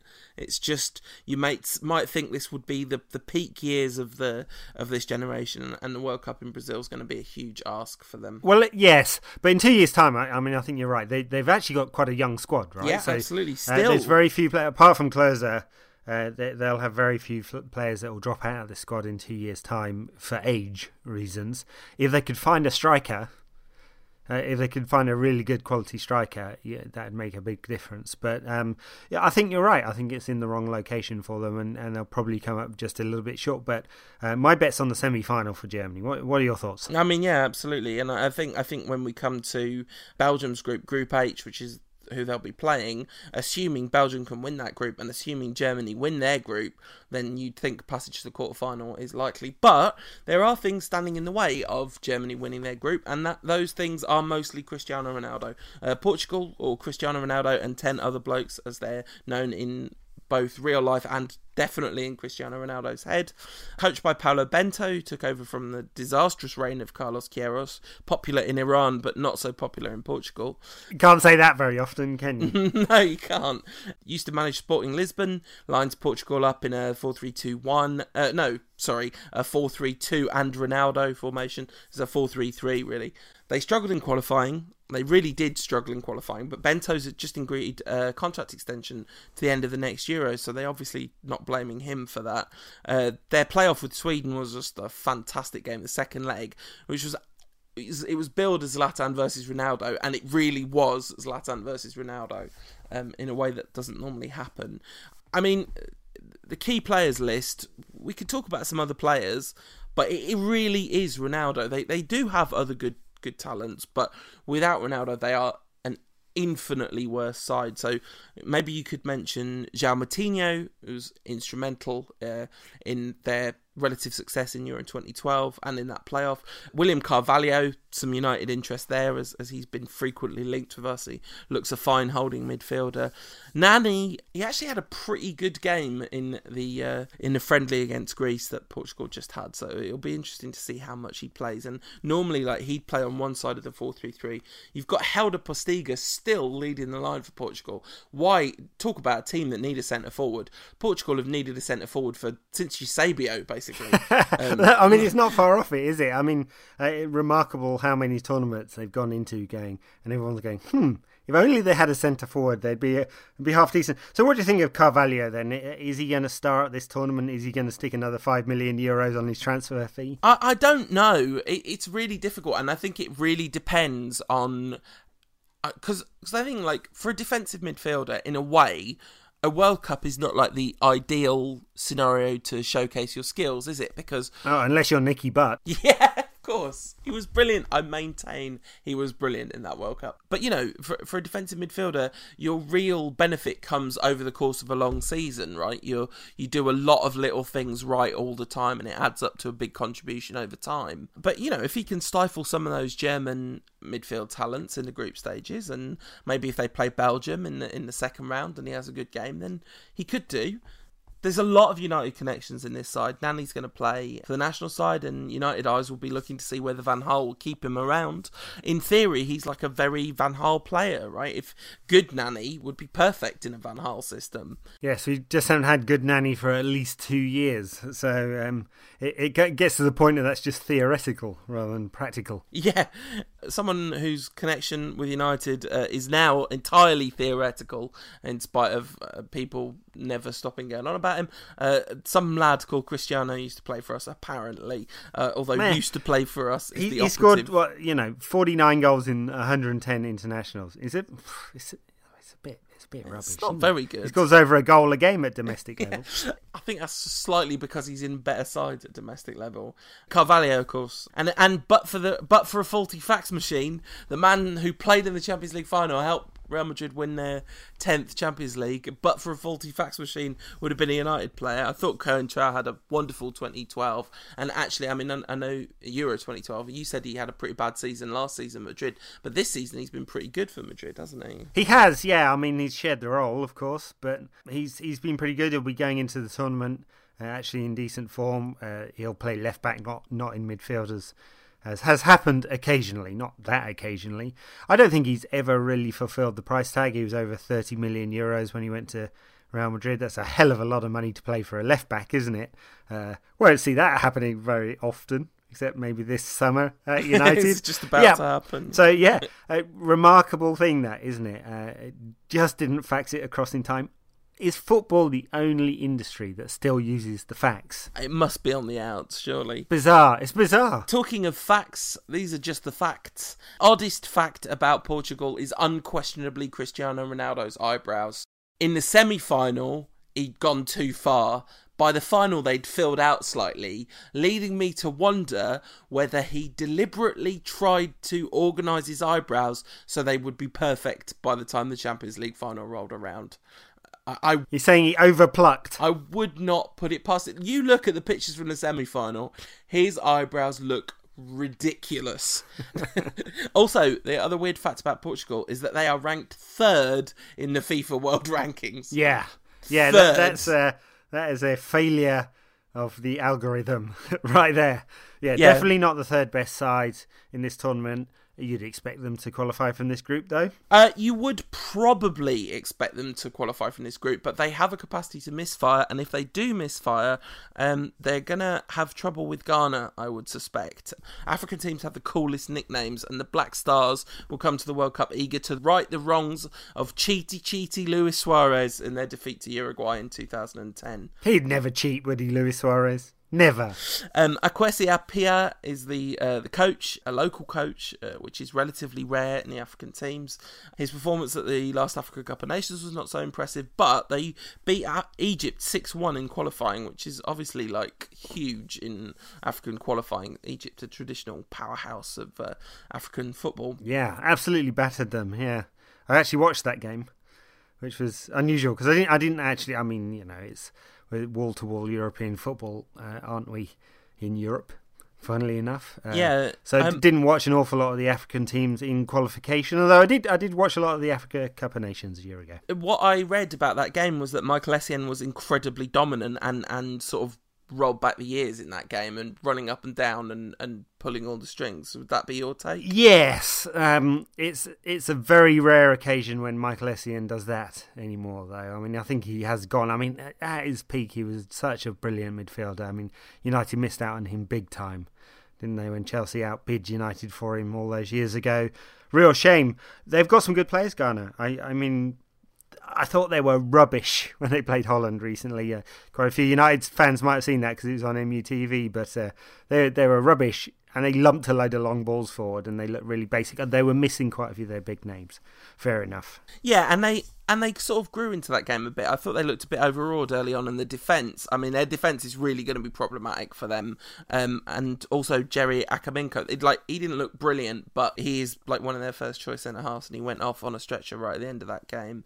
Key players, Michael Essien, Kevin Prince Boateng, who's come back from international retirement in time for the World Cup. Funny.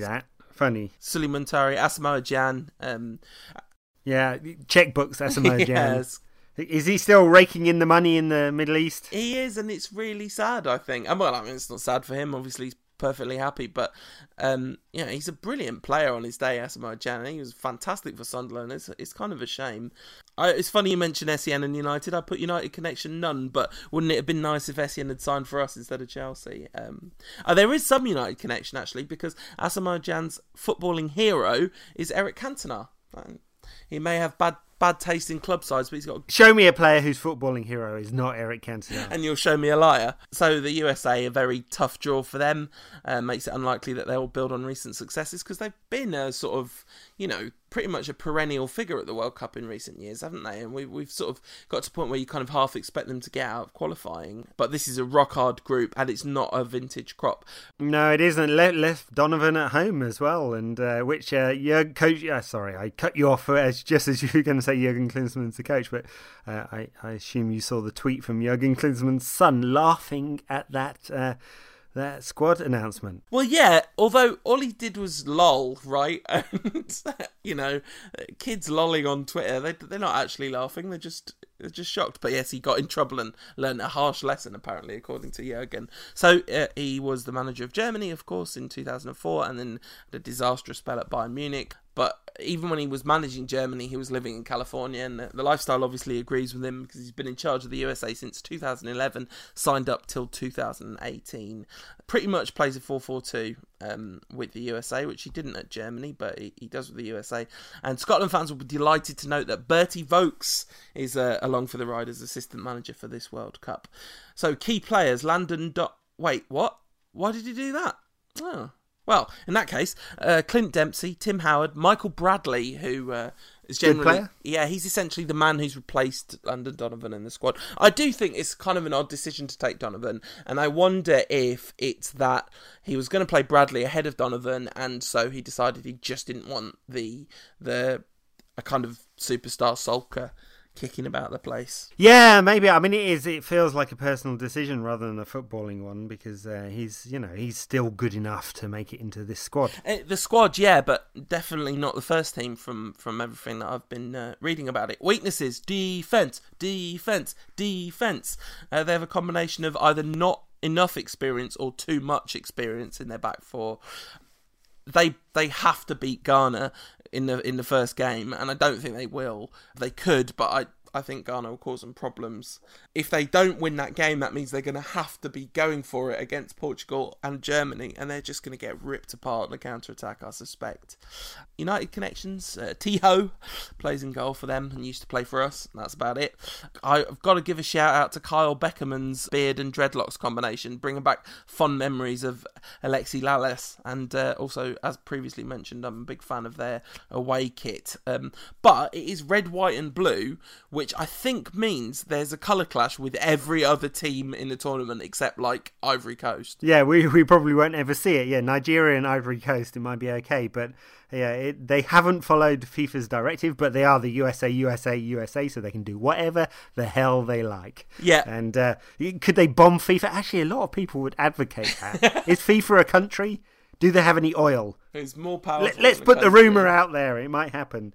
Kyle Beckerman looks like he's in a Roots band from, the deepest south, doesn't he? Classic stuff. Absolutely, I like it. I'm fond of that look. I mean, a lot of people mock the white man dread look, but when it gets pulled off like that, I don't think you can disrespect it. He's got a very strong hair and beard game.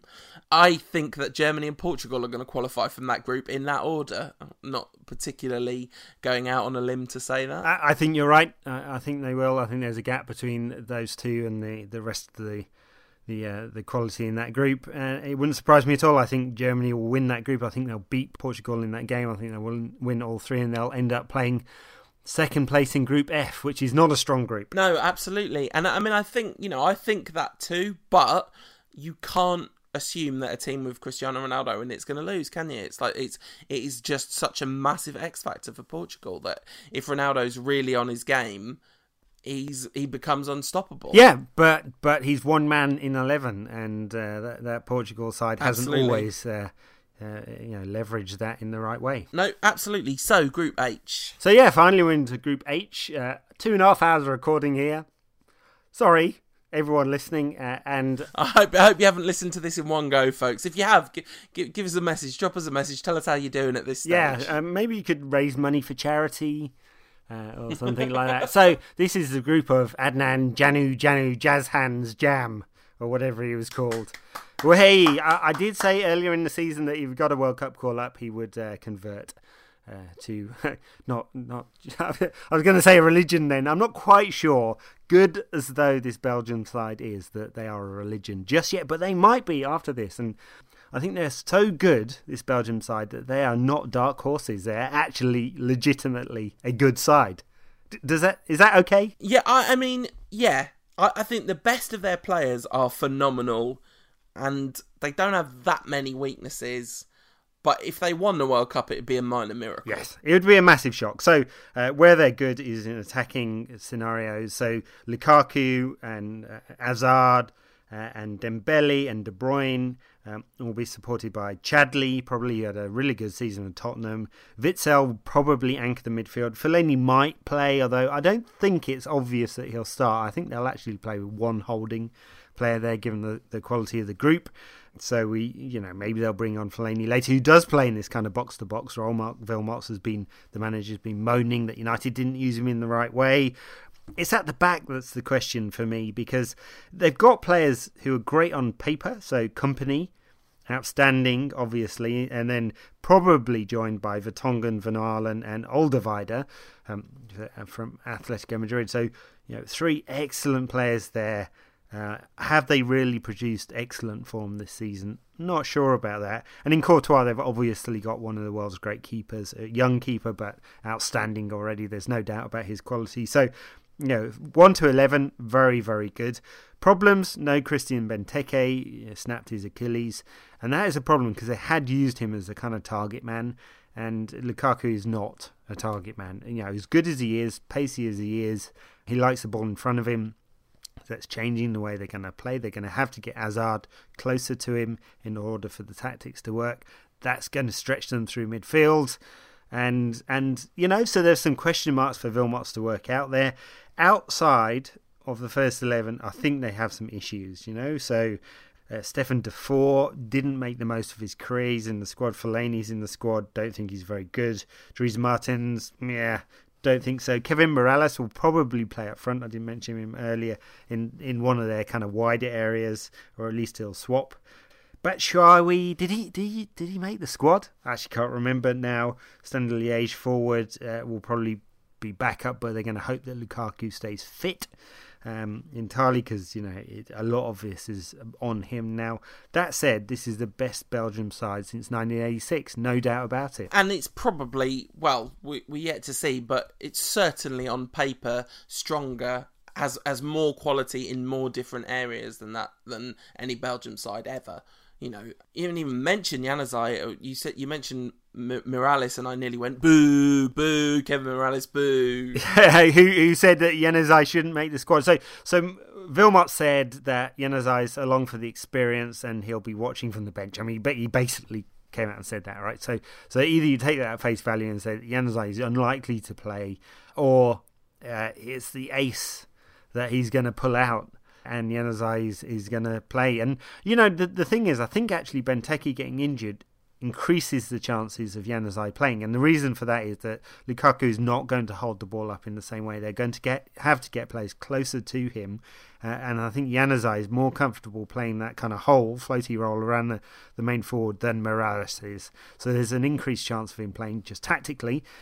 We'll see. He's a kid. He hasn't been part of the qualification process. He's an outsider. Didn't have a great second half of the season with United, really, but we know how much talent he's got. Massive amount of talent. It'd be silly not to use him at some point. Yeah, I mean, that's the thing. Like, he might not have had a great second half of the season, but when he was played, he mostly did. Like, especially right at the end of the season, that whole game, he was absolutely electric. And he is the kind of player that could make a real dent on a World Cup, because he's completely fearless. So he's going to come on and just be like, oh yeah, I'm Adnan Januzaj. This is what I do. I play in front of 75,000 people every week, when he plays. And he's had a lot of experience in a very short time. Maybe, like, not necessarily a minutes played, a lot of experience, but been around champions and all that kind of stuff. And I just think, if you keep him on the bench and you're chasing a game or something like that, and you're not thinking about unleashing Januzaj, it means you haven't watched him enough, because he's ready as far as I'm concerned. Right, I said at the start of the season I wasn't sure he was ready, and then he proved me completely wrong. So yeah, why not? He's certainly got the quality. Other factors in Belgium's favour: they play all their games in the south of the country. They're located in Sao Paulo. Their longest trip is about half an hour in a plane, logistically, which will be a problem at this World Cup. We haven't really talked about it. I've kind of hinted at it. I think they're in sound order. I think they'll get out of this group. I think they'll win the group. I think they'll win all three games, actually. So, not that I think they're going to go win the World Cup or they're as good as the other top sides, but I think they're lucky. They're in a fortunate position. They've got a very good core of players, lots of attacking talent, and not a very good group. So alongside them is Russia, and this is not a good Russia side. This is a Russia side with quite a lot of over 30s, and with all the travel and some of the heat. Again, they play all their games in the south. That might be a problem for them. I think they were very, very disappointing a couple of years ago, weren't they, in the Euros?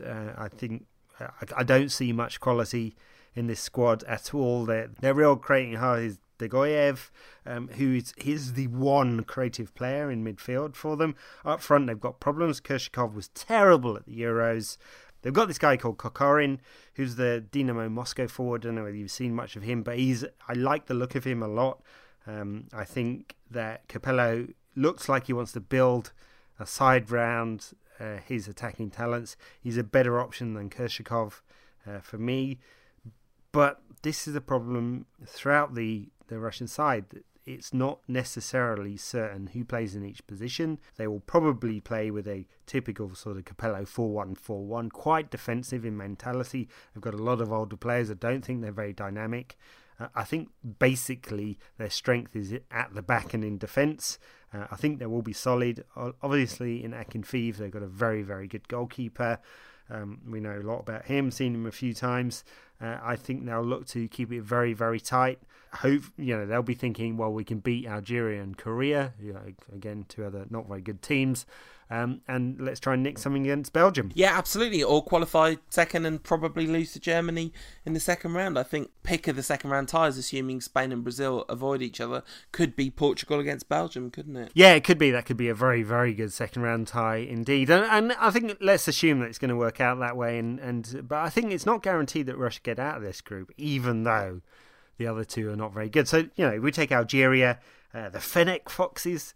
They've, for a country that has had civil war and economic problems and tribal strife, they've built a decent side and they've qualified, right? So it sounds patronising. It's not meant to be. It's just this is a side built from some adversity. They've also been very smart. So they've picked local based players, but they've also managed to extract quite a lot of players from France and the kind of immigrant community in France as well. So players that haven't made it into the French side, they've got quite a few.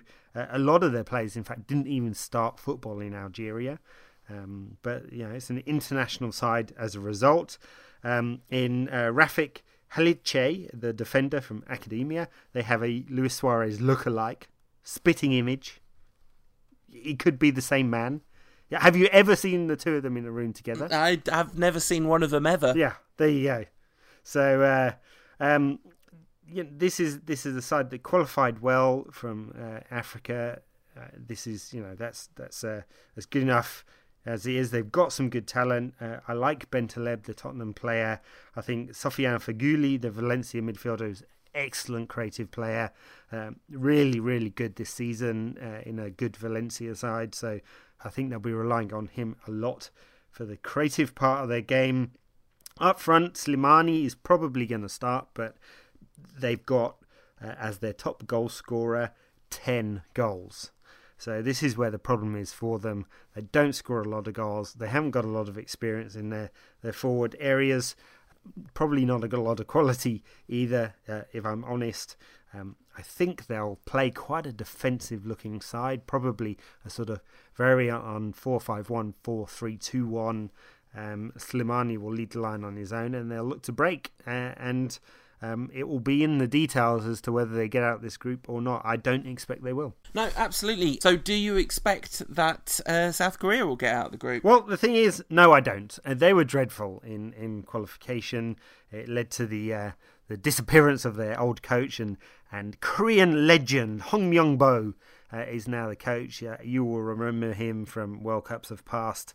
He played at every World Cup match that South Korea had between 1990 and 2002. There you go. That's a fun fact. He is a legend. He's coached by popular demand. But this is not a great South Korean side.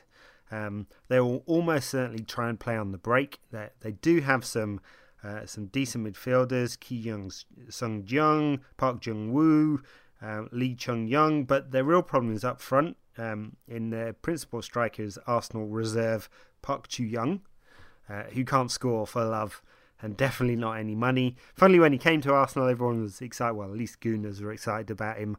He'd scored about 3 goals in 300 games for Monaco prior to that. They have a problem scoring goals. I don't expect they're going to score many in these games either.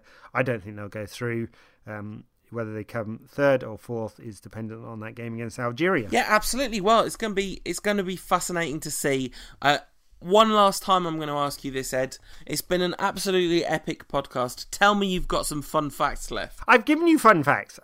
I've given you fun facts. 2 fun facts there. Hong Myung-bo played every single game in World Cups for Korea between 1990 and 2012. Legend. That's a good fact. Good fact. Good fact. I gave you another fact. Algeria are called the Fennec Foxes. Do you know why? Oh, no. No, neither do I. I think the Fennec Foxes are desert foxes. That's what I think it is. That's exactly why. That's off the top of my head. Straight off the top of my dome. Belgium are called the Red Devils. Yeah, so we should all want them to win, right? Don't know about you, but I've fallen into a pit of World Cup-based delirium, having been extremely excited about the World Cup when we started recording. Now I just want it to be all over. Before we go, listeners, you've done an incredible job sticking with us. I hope you found it of some value. I hope you feel like you kind of, it's like a bit of an audio, one of them pull-out guides in a newspaper, but in audio form. And I hope you feel like you're going into the World Cup with some players that you weren't necessarily looking out for before that you're looking out for now. A bit more of an understanding of how all these teams are looking likely to match up. And it does sound like there's some very cool games lined up in the group stages that are not necessarily between the super obvious teams, so we're very excited about that. Before we go, in Grand Rankcast edition, let's do some predictions. No, we're not going to predict every game between now and next time we record, because then we'll be here for another 3 hours. But we would like to, I'd like to do a few predictions. So first of all, give us your dark horse then, Ed. Give us your outsider for the tournament that you think's got a genuine chance of like a semi-final place or something. Yeah, well, Belgium. So I began that segment by saying they're too good to be a dark horse. I'm going to revise it. They're a dark horse because they've got no chance of winning it. So Belgium are definitely an outside chance. I'd have said Bosnia because they qualified really well, but I think their squad's too thin, and I think that's going to count in tournament football. I'd be surprised if they go that far. The top teams for me are Brazil, Spain, Germany, and Argentina, and Belgium are the fifth one there. Maybe Italy, but I'm not sure. And then France, yeah, maybe. France are my pick as a dark horse, just because I think they've got so much talent in that squad that they could come together and produce something a bit more special than people are expecting.